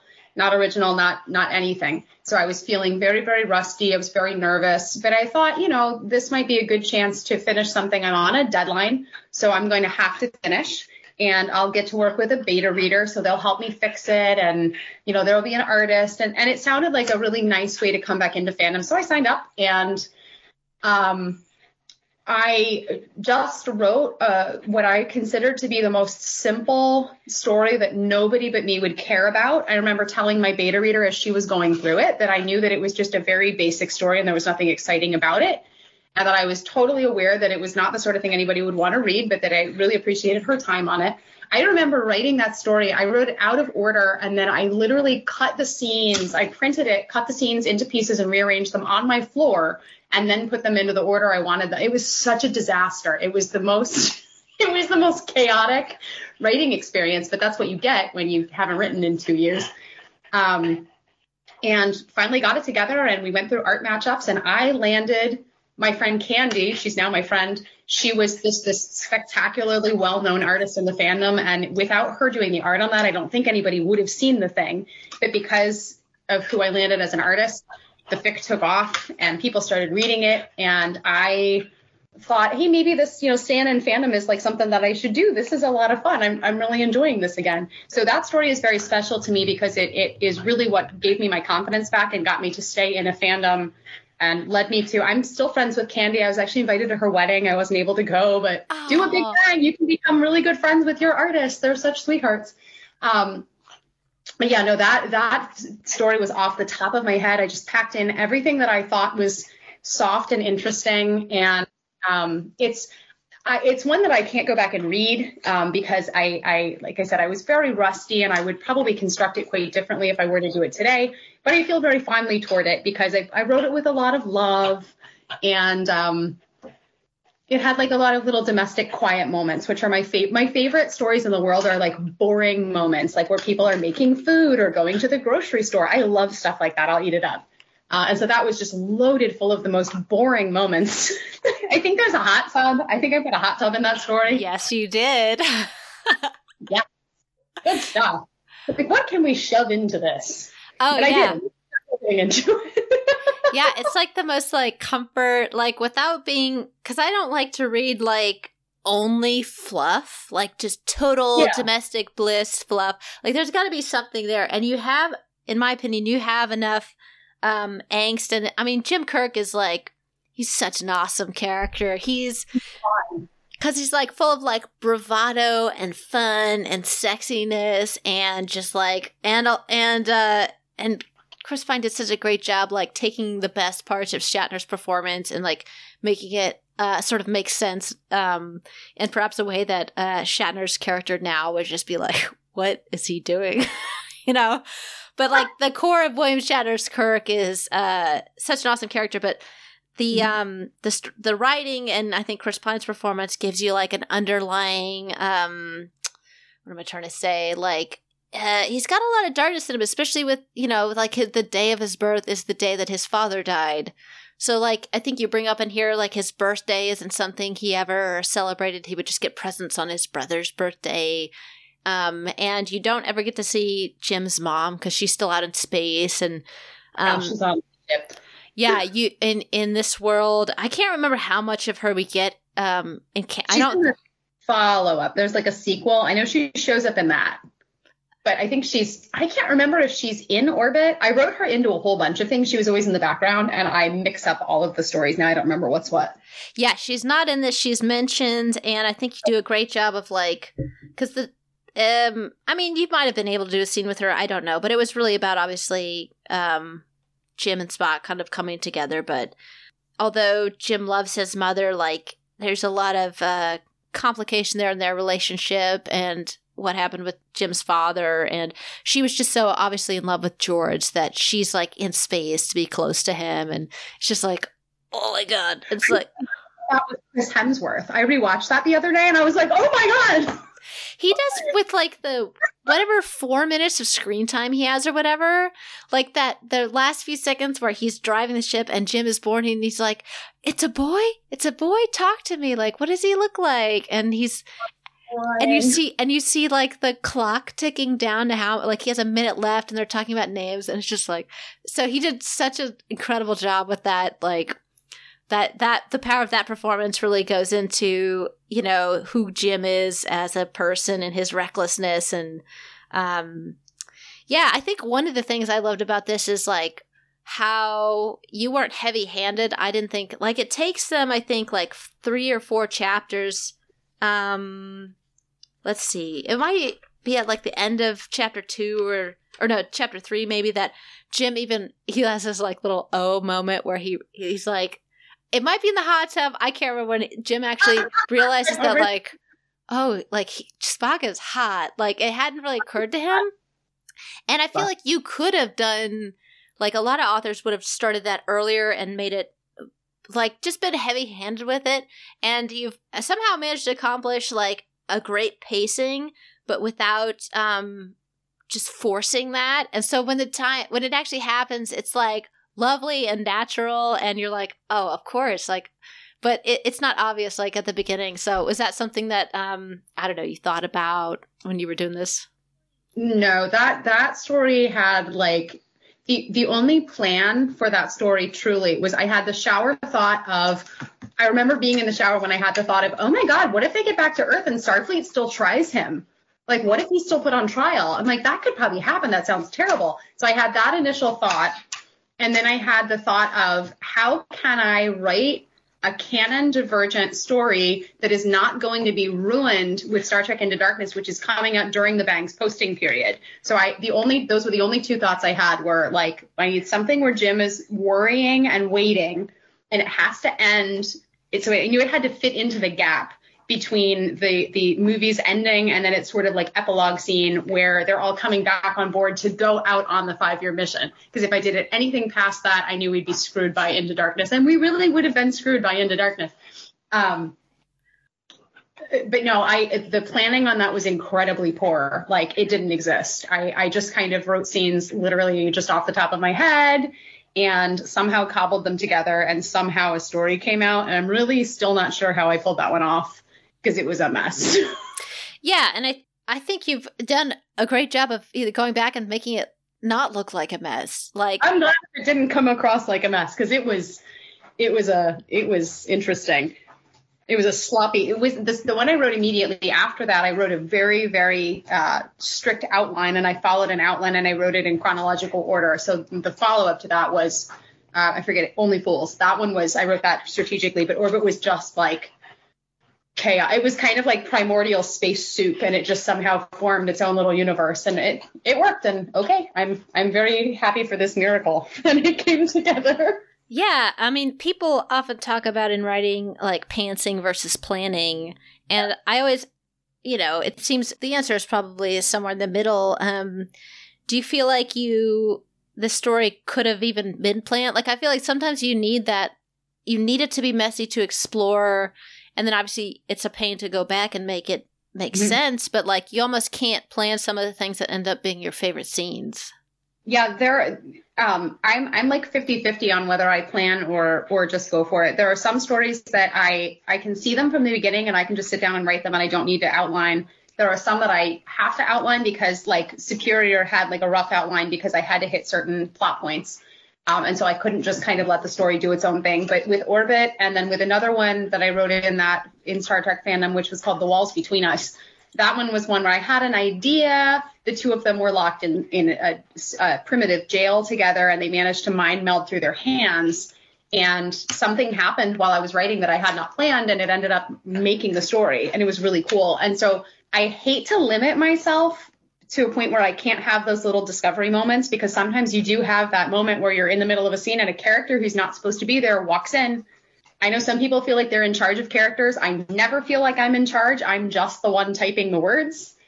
Someone else is up here doing their thing. And that was definitely a story that I think a lot of what came out was just kind of spontaneous, going to the bar and like all of their flirting. I don't think I had any of it planned. It's just I sat down and wrote scenes and stitched the scenes together. And I don't know what it would have been like if I had tried to plan, and it probably wouldn't have been very good.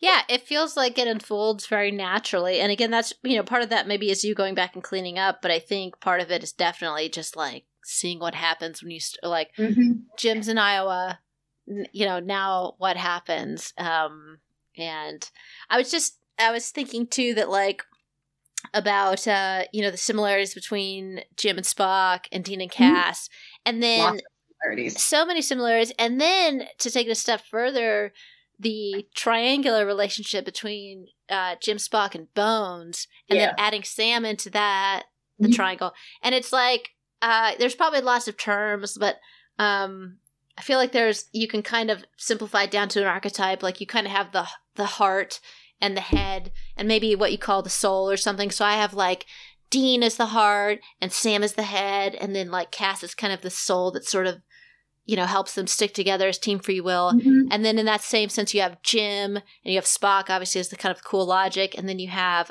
Bones. And so I loved that even though we don't get Bones hanging out in Iowa with the two of them, you get a lot of great Jim Bones interaction in the beginning when they're all still at Starfleet and they've just got back from the mission and things are kind of unraveling with the academic trial. And then you get Bones on the phone to like talking to Jim, and Bones, I love it because maybe it's kind of a trope, I don't know, but Bones immediately picks up on like, oh, Jim's definitely going to fall in love with Spock. Like, he's like, be careful. And there was a previous relationship with Gary that I love that you wrote. I always wrote him in relationships with Gary. I had I was fixated on that. I actually meant to write a Jim and Gary story. I never got around to finishing it, but it was the backstory of something I wrote in another. It was going to be the Jim and Gary relationship and how Bones finally like punched Gary because it comes up in something else. I never did write it. It's sitting in notes in a folder somewhere. Yeah, I forget Gary's last name, but he's in the Gary Mitchell. He's in it. He's in an episode of the original series, and I love in this one. He's just like mentioned a previous relationship with Jim, and Jim, maintains when he's talking to Bones. He's like, it was just sex. It's fine, but Bones knows that Jim obviously got attached and fell a little bit, and it didn't work out. And so when he tells Bones that Spock's here, Bones is like, "Whoa." He's like, be careful. We've seen this before. And I can't remember. I guess, I don't know if Spock and Bones have any scenes in the beginning. I don't recall in that one if they do or not, because I think it's entirely from Jim's point of view, I think. Yes, you are correct. It's so long since I looked at that. I don't even remember. Yes, no, it's great. And part of that fun of that, I love that point of view, is that when you're seeing Jim interact with Spock, and you know what Jim's thinking, and he sees Spock's reactions to things, and it's always that great, I don't know what you call that, I don't know if it's dramatic irony, but like, you see Spock react, and Jim's oblivious to like, probably what Spock's thinking, but you as a reader, you know Spock, and you're like, oh, Spock's like, Jim's got his shirt off or something, and like, oh, Spock's acting weird, or his ears go green or whatever. So you like pick up little bits that like, oh, Spock is probably feeling some feelings for Jim, but like Jim's just like being his hot self and just like so hot, ridiculous. You ever, just to take a total, have you ever looked up desert hooker photo shoot? Mm-mm. If you ever should look that up, you can attribute what you find to the 2013 Star Trek fandom. We are the reason that became a thing. Cut into Google, you'll have a lovely treat in Google Images. My blog doesn't come up first anymore, unfortunately, because I changed the URL, but the photo results will still be there, and that is just peak 2013 Star Trek fandom. I was trying to remember what I remember from the fandom, like, because I was in it, 2009, 2010. Okay. And I remember being on LiveJournal. I remember there was like did you ever encounter anything that was like GQ MF or GQ motherfuckers? It was basically like, it was just like beautiful pictures of Quinto and Pine, just like on the cover of GQ. They were so aesthetic. Oh my God. And like you said, like the chemistry between them, a lot of that the chemistry was wild. Oh, and because when they did the press junkets, they would just like be so like fun and flirty to each other, and Chris Pine like totally leaned into like I don't know if Zachary Quinto would come out yet, but like it's fairly obvious that he's like at least not completely straight, and a lot of like I feel like straight guys like Pine might kind of shy away from any implication, but not at all.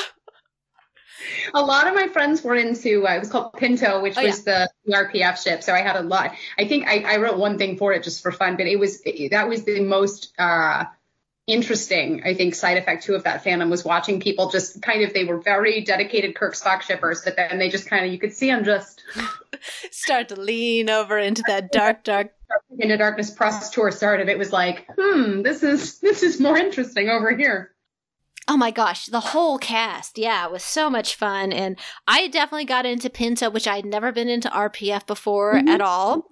And that was definitely the fandom, I feel like, to do it if you're going to J Squared, like Jensen and Jared definitely had There's huge... a lot of content. And actually that whole like CW, like there would be all these like, obviously... the crossover? Yes, kind of crossovers. Yes. And you'd have...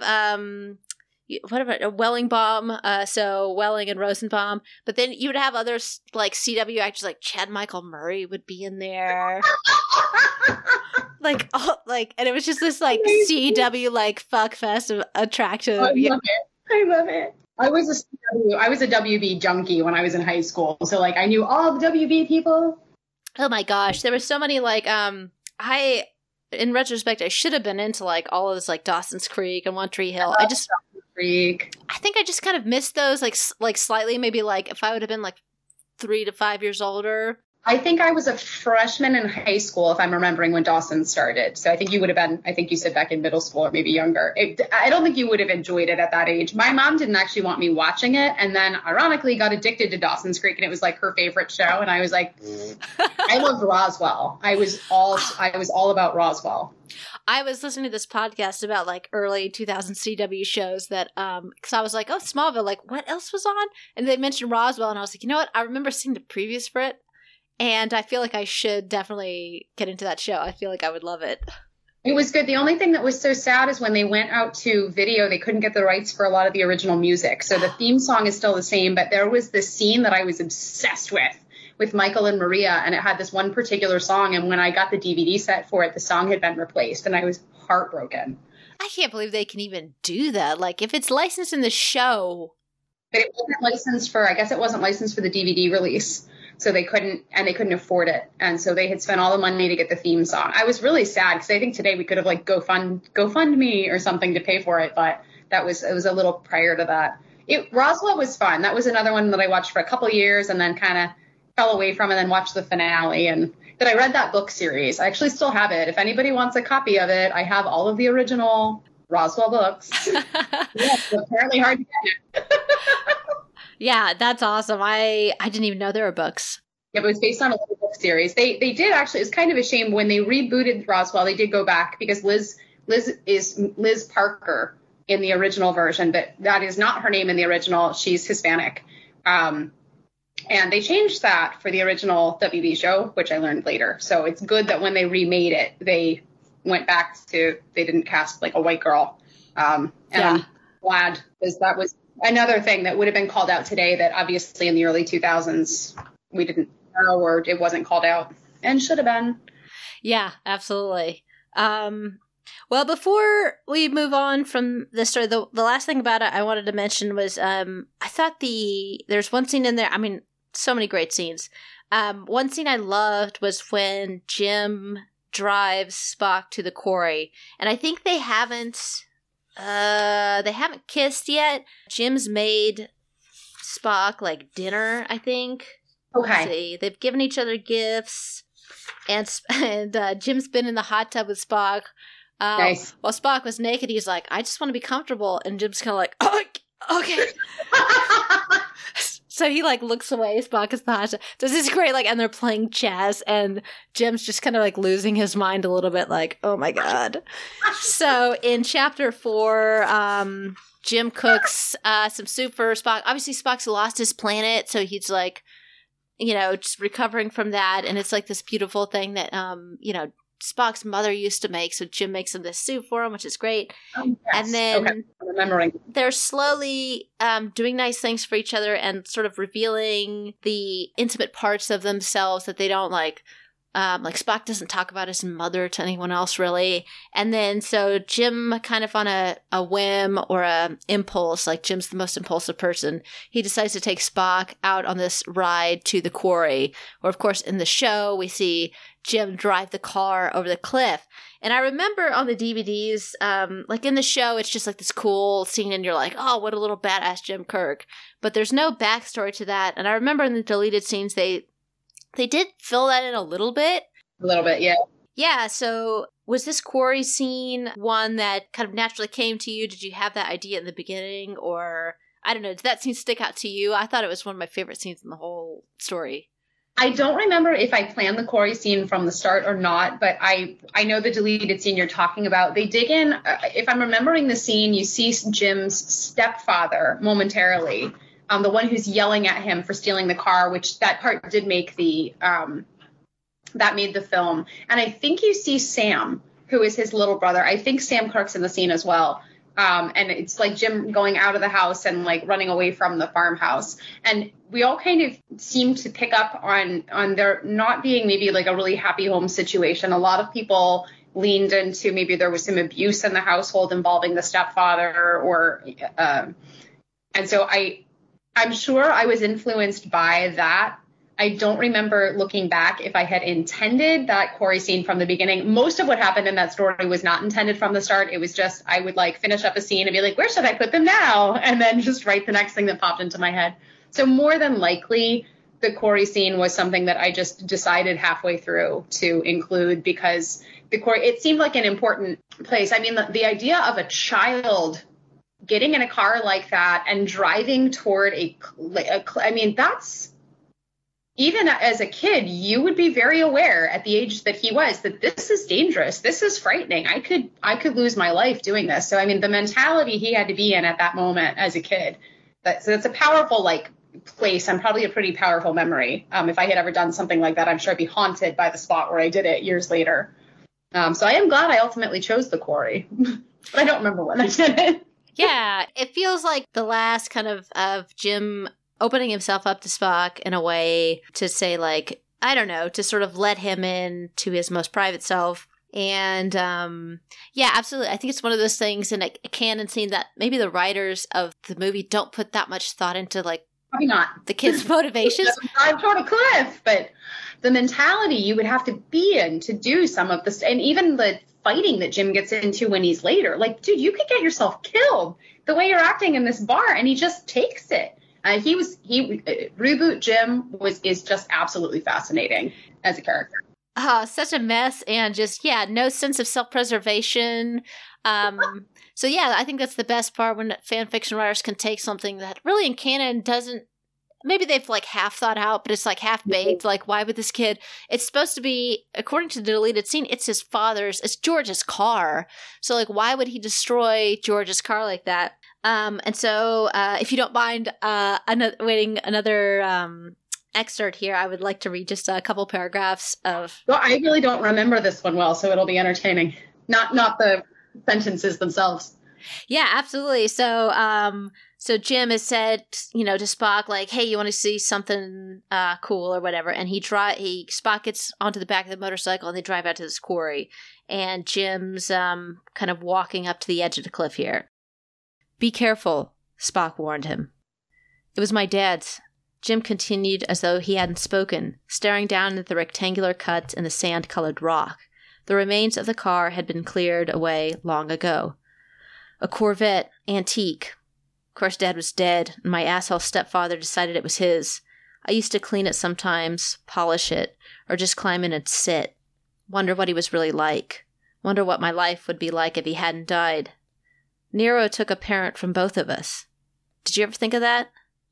I knew my father in that other life, but I have no memories of him in this one. Just his last name and his legacy.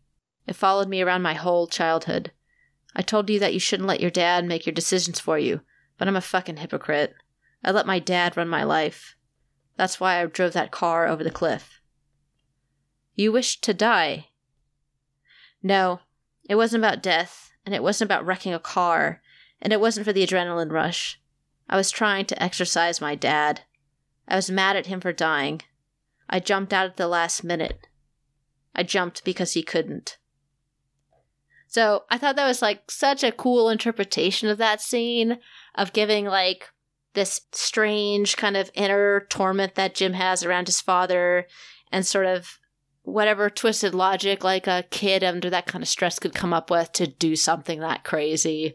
And sharing with Spock was really sweet. And I had not thought of that Nero had taken a parent from both of them.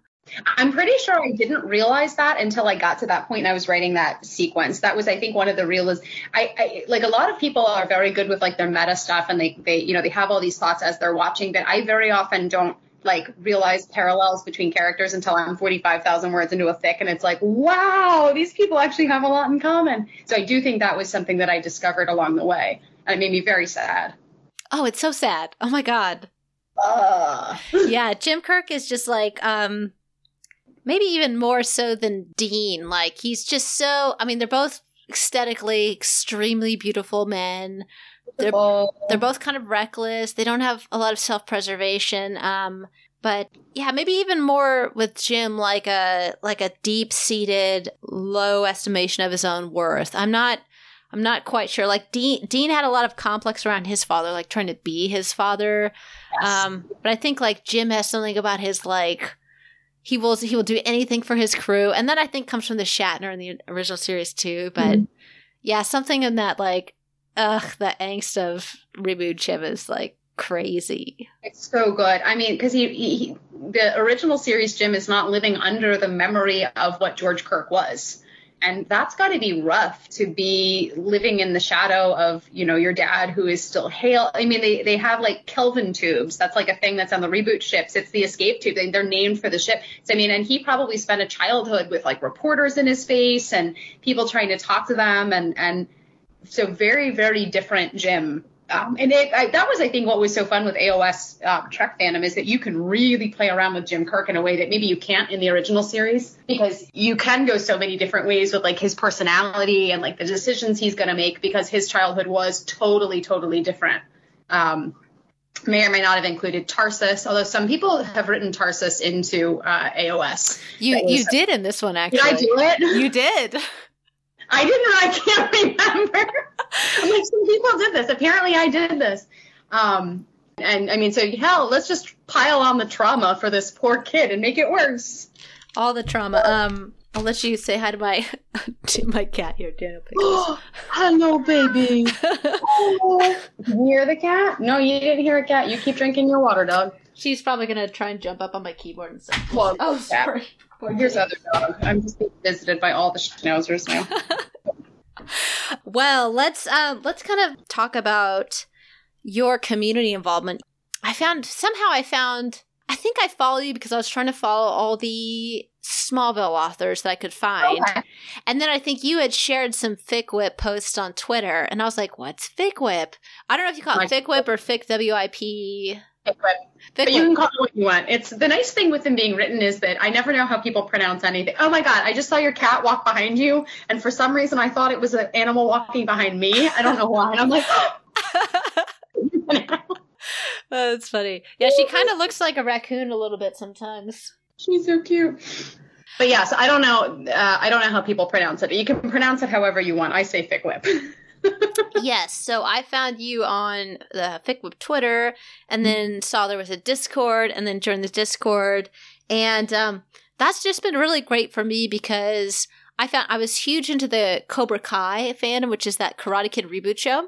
It's funny in a couple episodes. Yes, it's great, and the fandom is great. But I was in it in 2019 when it was still on YouTube, and then it hit Netflix and got huge. And I think I was just kind of craving a smaller fandom, and I was getting into Smallville. And so I found a Smallville Discord, which is great, but it's like it's very, it's just not that active. Like, there's a few of us who try to keep it going, but it's not what it was, of course. And FicWhip is nice, though, because it's multi-fandom, so you get kind of the best of both worlds of like a big community concerned with writing, but you don't get kind of the fandom drama that can happen inevitably in any fandom. Yeah. So it's like a big community of people. There's all kinds of channels. There's like, if you're looking for a beta, you can post like, hey, I'm looking for a beta. I don't know. You obviously put a ton of work into this. How long have you had Fic Whip, and how did that come about? Fic Whip actually turns 4 in January. It was I was driving to work one day, and I write both original and fan fiction, and there are tons and tons of Twitter chats that are available for original fiction writers. There's like, a day where you share a sentence. There's a day where you share like a snippet, and there's like, I swear to God, there's one for every day of the week. And there's all these writer chats, but they're geared toward original fiction writers. And I'm sure you could join them as a fic writer. But let's be honest, to the outside world not involved in fandom, what we do is considered kind of weird. And I just never really felt comfortable jumping into an OFIC specific chat with my fan fiction. So I was driving to work, and I'm like, hey, we should just do our own. I was floating between fandoms at the time. I was getting out of Supernatural. I was getting into Voltron. So I felt very disconnected from my friends.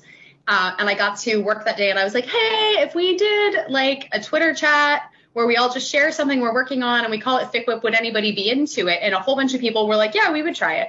So we did it. And I honestly thought it was going to be something we played for like a couple of months just till we got bored.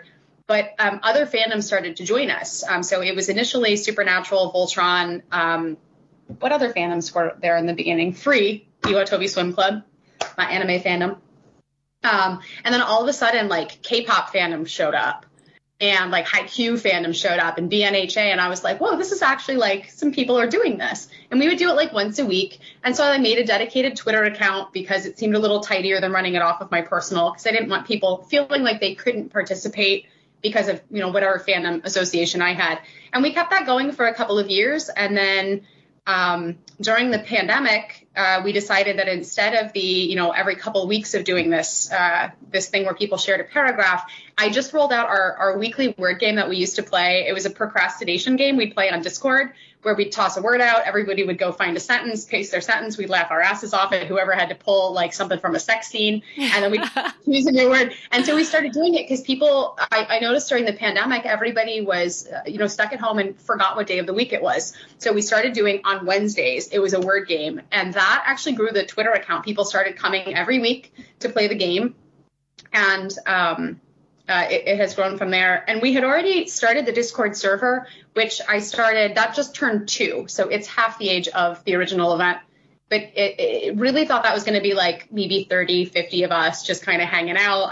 I think everybody that I explained my dream server to thought I was insane. Because I said it's going to be multi-fandom and all ships, but we're not going to fight. And they were like, that's cute. Good luck with that. I really think everybody thought it was going to catch on fire.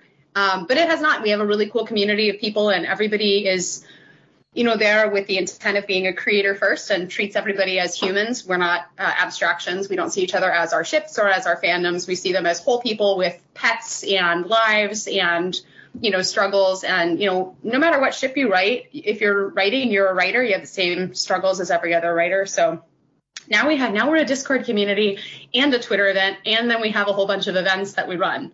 Because I can't just sit still. I have to be doing something or I lose it. I was so impressed with you just seeing the Fic with Twitter, but then we kind of connected because you knew that I was in the Klex fandom, and I had mentioned, there's a Klex scene, which is still happening. It's just very delayed. I'm trying to get some movement on that. But anyway, we had a deadline in October. And I was like, oh, Muse, like, I love your stuff. I'm doing this zine. And you were like, there's a zine? I was like, yes. I wish I had told you about this. The deadline's in 3 days. And you're like, really? Do you think I could get in on this? And I was like, fuck yeah, you can. So I mentioned the mod, and the mod was like, oh my God, Muse is interested. Chase is a big fan. And I wish I had known about that earlier. I would have boosted, because I'm still connected to like some of the, and I don't know who would have jumped in, but like I felt so bad that I wasn't like, I would have tried helping to boost that early on when they were. I know our little Klex server is just like kind of people who I think have found us. Like we're sort of like either people have hung on this long, or they're like people like me that are new and we're like, where's the community? And it's like, you're 20 years too late. But I had messaged a couple people that like I sort of had connected with either through the podcast or whatever that I knew were old school writers. But it's hard. Like everybody's kind of in other fandoms or busy. But anyway, Chase was super excited when you expressed interest. But I was so impressed because I told you, I was like, oh my gosh, I think he'd extend it, but technically the deadline's in 3 days. And you were like, let me go bake a cake and think about this. Is that when I was doing my mom's birthday? That might have been my mom's birthday weekend because I was baking a cake. I don't like cake, so if I was baking a cake, it was for someone else. That's funny. And then you were like, yeah, let me go bake a cake. And then you came back, you're like, I have an idea. And I think like either the next day or the 2 days later, you're like, I have a draft. And I was like, holy shit, this is it doesn't happen very often, but once in a while I can pull off a story in a weekend. That was so fun to get to go back to those two. That's always just like it's like they're like a comfy shirt. You can just slip them back on. They're so easy to just kind of fall back into. I feel like they're going to be that for me. Like I can't say that exactly because I've only been in NCLEX for a year or a year and a half or whatever now. Mm-hmm. But they're just, they're so natural to me too. And anyway, so we'll let everybody on the podcast know when the NCLEX scene comes out. Yes. But that was kind of, I feel like, how we connected. And but then I was on Fic Whip and I just saw all these challenges. So you did Rise of the Dead fandoms was a challenge. It's still ongoing. It's through the end of it was gonna end today, but I completely forgot that like Thanksgiving's coming up and people get so busy this time of the year. And it's just, again, been such a second weird year. 2020 was bizarre, but this year has been equally as bizarre. So we just extended it another week to give people an extra chance to post. I mean, if this were a big bang, it would be one thing and I would definitely have stuck to the deadline. But the nice thing with a more casual challenge is you can extend posting deadlines and it doesn't really affect anything. Nobody's inconvenienced by it.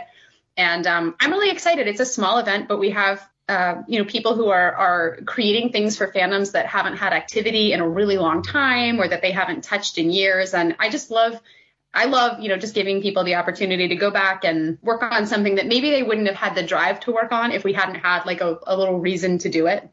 Yeah, it's kind of the same, I feel like, feeling about the fic that haunts you is... Yeah, can you talk about that for a second? I read that and I was like, oh my God, I need to... Because there's like a couple whips or works in progress that I have that I think about like almost every day. And I'm like, oh my God, I need to finish this. But I just haven't. We don't for some reason. Yeah, we were having a conversation last year because a lot of our events come out of conversations. Like we'll be having a conversation and like 5 of us will realize that we all have the same situation. And then we're like, maybe we should do something based on that. And the Fic That Haunts You came out of that. We were all having a conversation in another challenge room. I forget where we were. We were in one of the other challenge channels.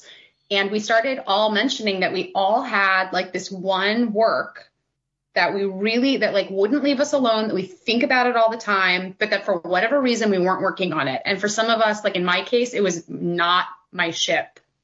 It was actually the opposite of my ship. And a lot of my friends hate this ship. And I was like, I can't possibly write this. And also I don't like the ship. I mean, I come to like the ship, but I was like, I can't write my no TP. What the hell?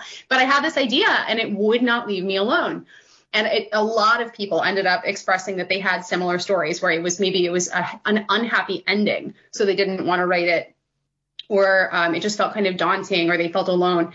And so we created the first round of that. And while not a lot of people posted finished fan fiction to the archive, a lot of people made progress. Like one person wrote a novel that she's editing. A lot of people wrote several more chapters on their works, or they planned out like elaborate works. So it might not have to the public appeared to be a successful event in terms of the volume of what was released, but we have a lot of people who are coming back for the second round, which is self-paced. The first round was a 6-month challenge where we had to check in every month and then we were all going to share our stuff. But the new version is self-paced. So when you decide you want to work on something, you choose how long you want to budget for it. So 1 month, 6 months, a year, you pick your goal. Maybe it's a rough draft. Maybe it's to finish a chapter. And then there's a monthly automated check-in that you can respond to, and you can keep your own progress log. And it doesn't require... You don't have to post. You can use it for original fiction. You never have to show what you do to anybody. So if you want to write your no TP and then hide it on your computer, you can. And people will cheer for you and be very happy for you on the server. And that was actually how I ended up writing a love story to my no TP, which then became no longer my no TP because there were people who were cheering me on as I did it. And it was very exciting. What fandom was that one for? That is the Voltron fandom. I am a Sheath shipper. I've been into Sheath since the pilot. It was one of those ships that I latched onto immediately. It was just like Klex. I saw them and my brain was like, I love this. I wrote Clance for The Fic That Haunts You. It was a post-finale, accepting the finale as it was story. The ship I loved did not get together. And it was people finding solace in maybe what hadn't been your first choice relationship. It turned out to be a really good relationship for you. So it was very cathartic. It was the last in a series of fix-its that I had written for myself after the terrible finale of Voltron in 2018, which I'm still recovering from. But yeah, no, that was such a fun event, and it was just neat to see people kind of tackle stuff that they normally wouldn't.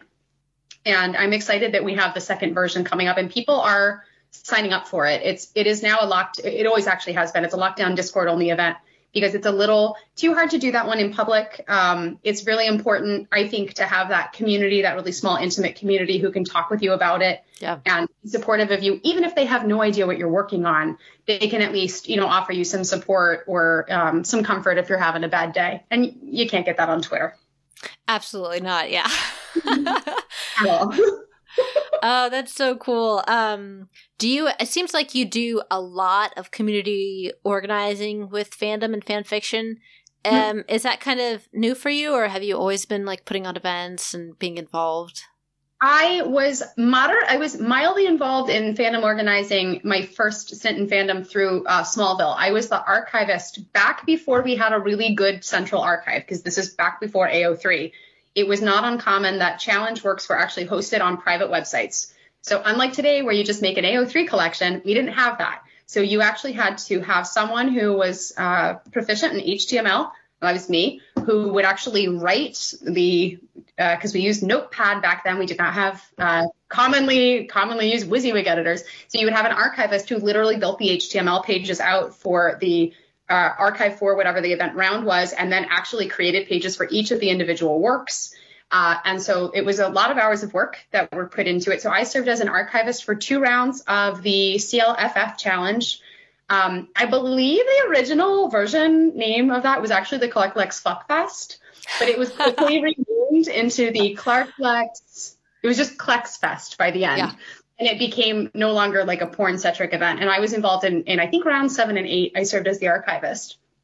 And I did actually find some of the works from that on AO3 and have recreated the collections. And I am trying to get in touch with the original organizers for that event to get permission to work with AO3 to import from archive.org, where some of them are still preserved, the unpreserved stories from the early rounds. But nobody's getting back to me. So if you're listening to this and you are from CLFF, the original Klex Fest, and you will give me permission to work with AO3, I really want to do that.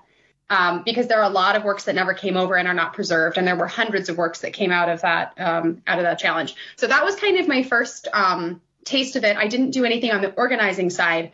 And then when I came back to fandom, my friend Emily was like, hey, I'm thinking of running a Trek Big Bang and I'm looking for a co-mod. Does anyone want to help? And I was like, that sounds fun. And that was the Tahila Bang, which I still run. We were in our 6th round. And I was like, this is awesome. This is so much fun. And I just kept running them because it was very similar to some stuff I do for work. I saw things in the way that they were being run that I didn't like. They were always run on LiveJournal, which was just really inefficient when almost everybody had moved to Tumblr. So I started experimenting with like hybrid events and then just Tumblr events. And I'm always looking for like new technology that we can use to run them. It's just so much fun. I utterly love event running and planning and the event branding. And the cool thing with the FICWIP events is that we run them once and then kind of retire them and then come up with a new concept. So that I don't know that we'll run dead fandoms again.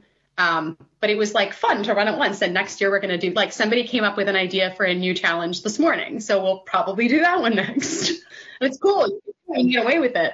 Well, it's cool to have people like you involved in fandom that enjoy doing it, because I think so many people are shy or they don't know how to do it, but they want a lively community. So you need those kind of like people who are good at like weaving social connections. I don't know. It's just great. So thank you for putting on all these fests. It's awesome. I'm happy if people enjoy them. It's a blast. Okay, I normally do like a short 10 question, and I realized I didn't put one together, so I'm going to kind of do it on the fly, if that's okay. Cool. I'll be answering on the fly. Perfect. So we'll both be kind of in the same boat. I think any fandom, do you have like a short list of like 1 or 2 or 3 authors that you will just like read anything that they post that you would recommend to our listeners? This is the point where I tell you that I don't actually read much fan fiction. I used to, but I got to a point where it was about all I read for 2 years. And what happened is that I started to pick up some bad writing habits by reading only fic, because fic, unfortunately, tends to be a little homogenous in terms of style. So I actually read like books and a lot of manga. I read manga like it's going up. Yeah, well, what are you reading right now then? Or what would you recommend to people that you're reading? I love, if you're just looking for like affordable entry point into manga, Shonen Jump is $1.99 a month, and you can read a lot of their really big titles like Haikyuu, which is the volleyball kids. They have Tokyo Ghoul, which is finished, and that's completely on there. So you can read it for $2 instead of paying. And I read a lot of the BL genre. There is a service called Futekia, which opened up, I think, 2 years ago. They're about $6.99 a month for all you can read BL manga. They have some good titles. I do pause that subscription because when you're waiting for something to come out, it may not be coming out for a couple of months, and then you don't have anything to read. But that's fully licensed, legal, paid BL manga, and some of them are, and some of them are spectacular and just wonderful. My favorite manga author, she's actually not translated legally into English, but I do own her books. I bought them. But of the translated people, Scarlett Barago is a lot of fun.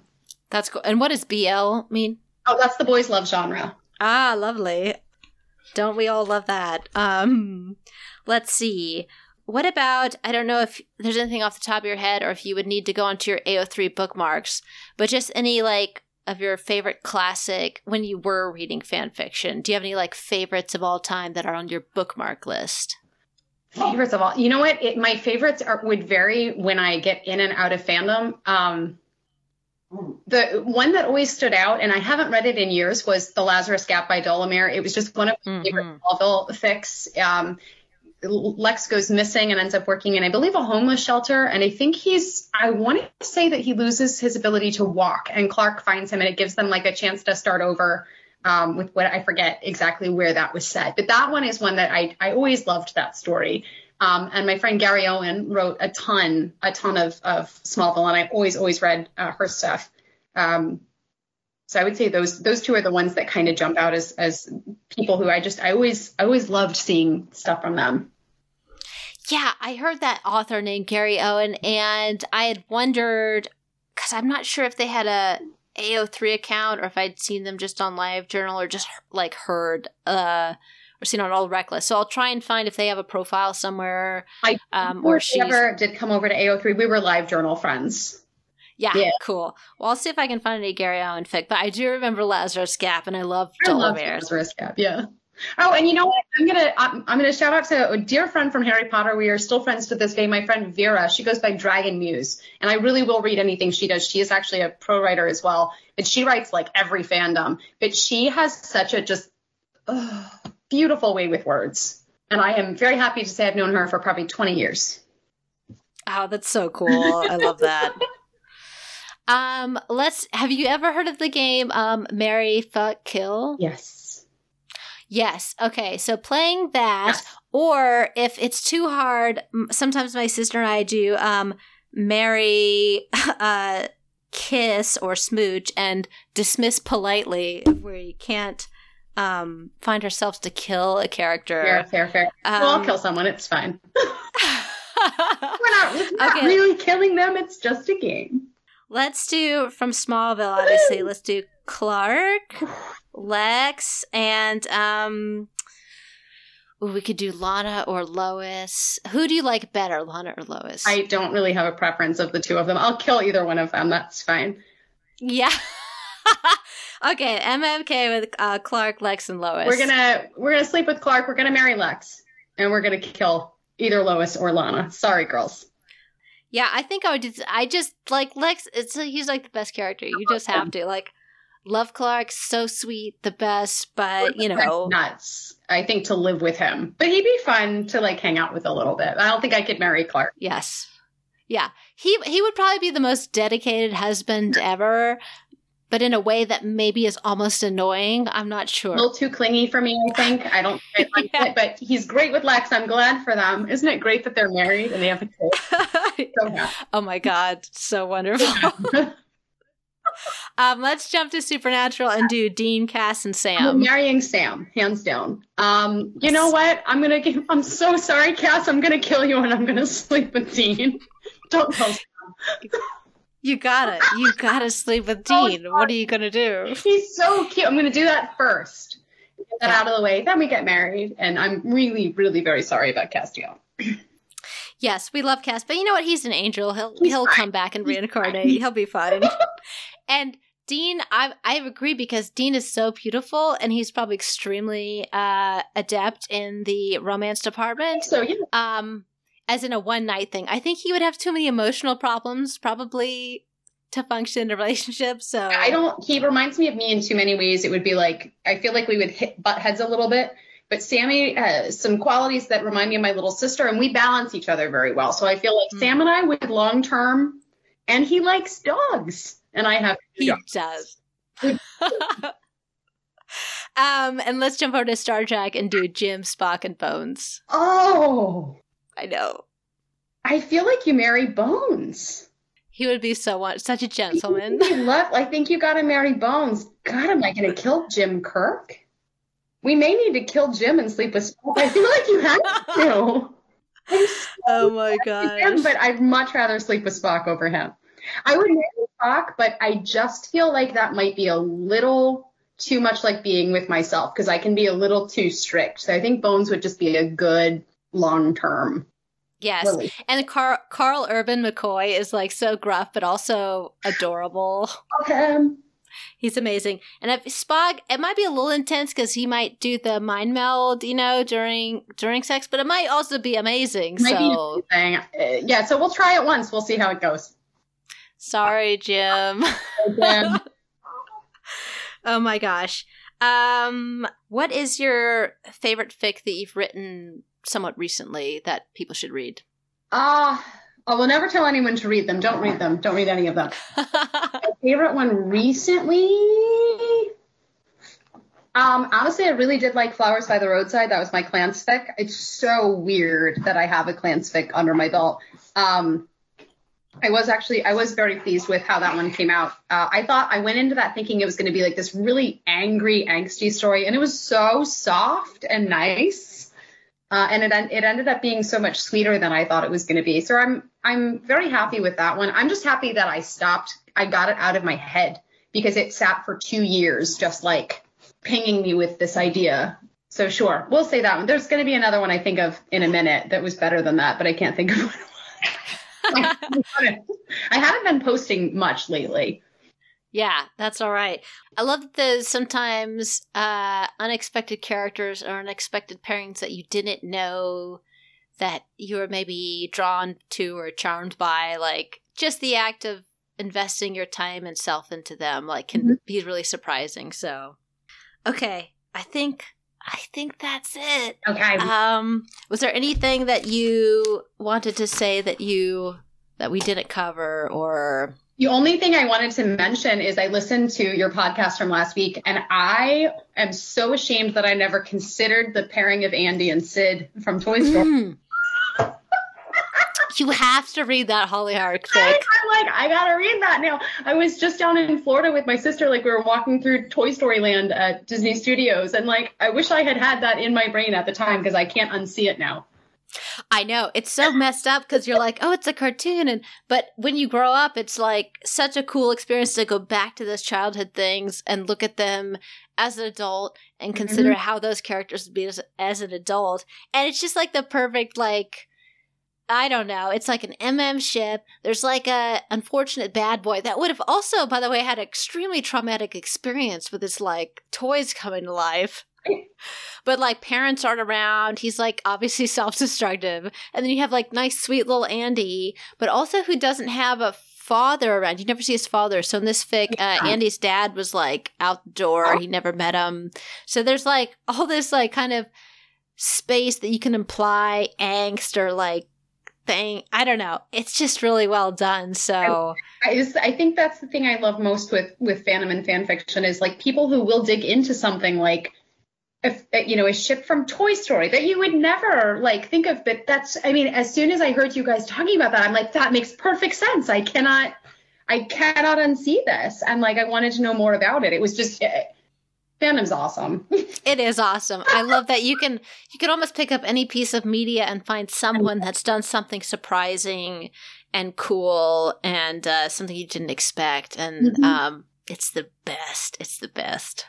I love it. I love that it's a whole just global community of people who are creating out of love of the stuff that they read or watch, or people outside of fandom don't really understand it, and they always like to say, well, but don't you want to be writing for money? Don't you want to be doing this for profit? And it's like, it's hard to explain the gift economy to them and the real joy you get out of just creating something for the sake of creating it and giving it to people.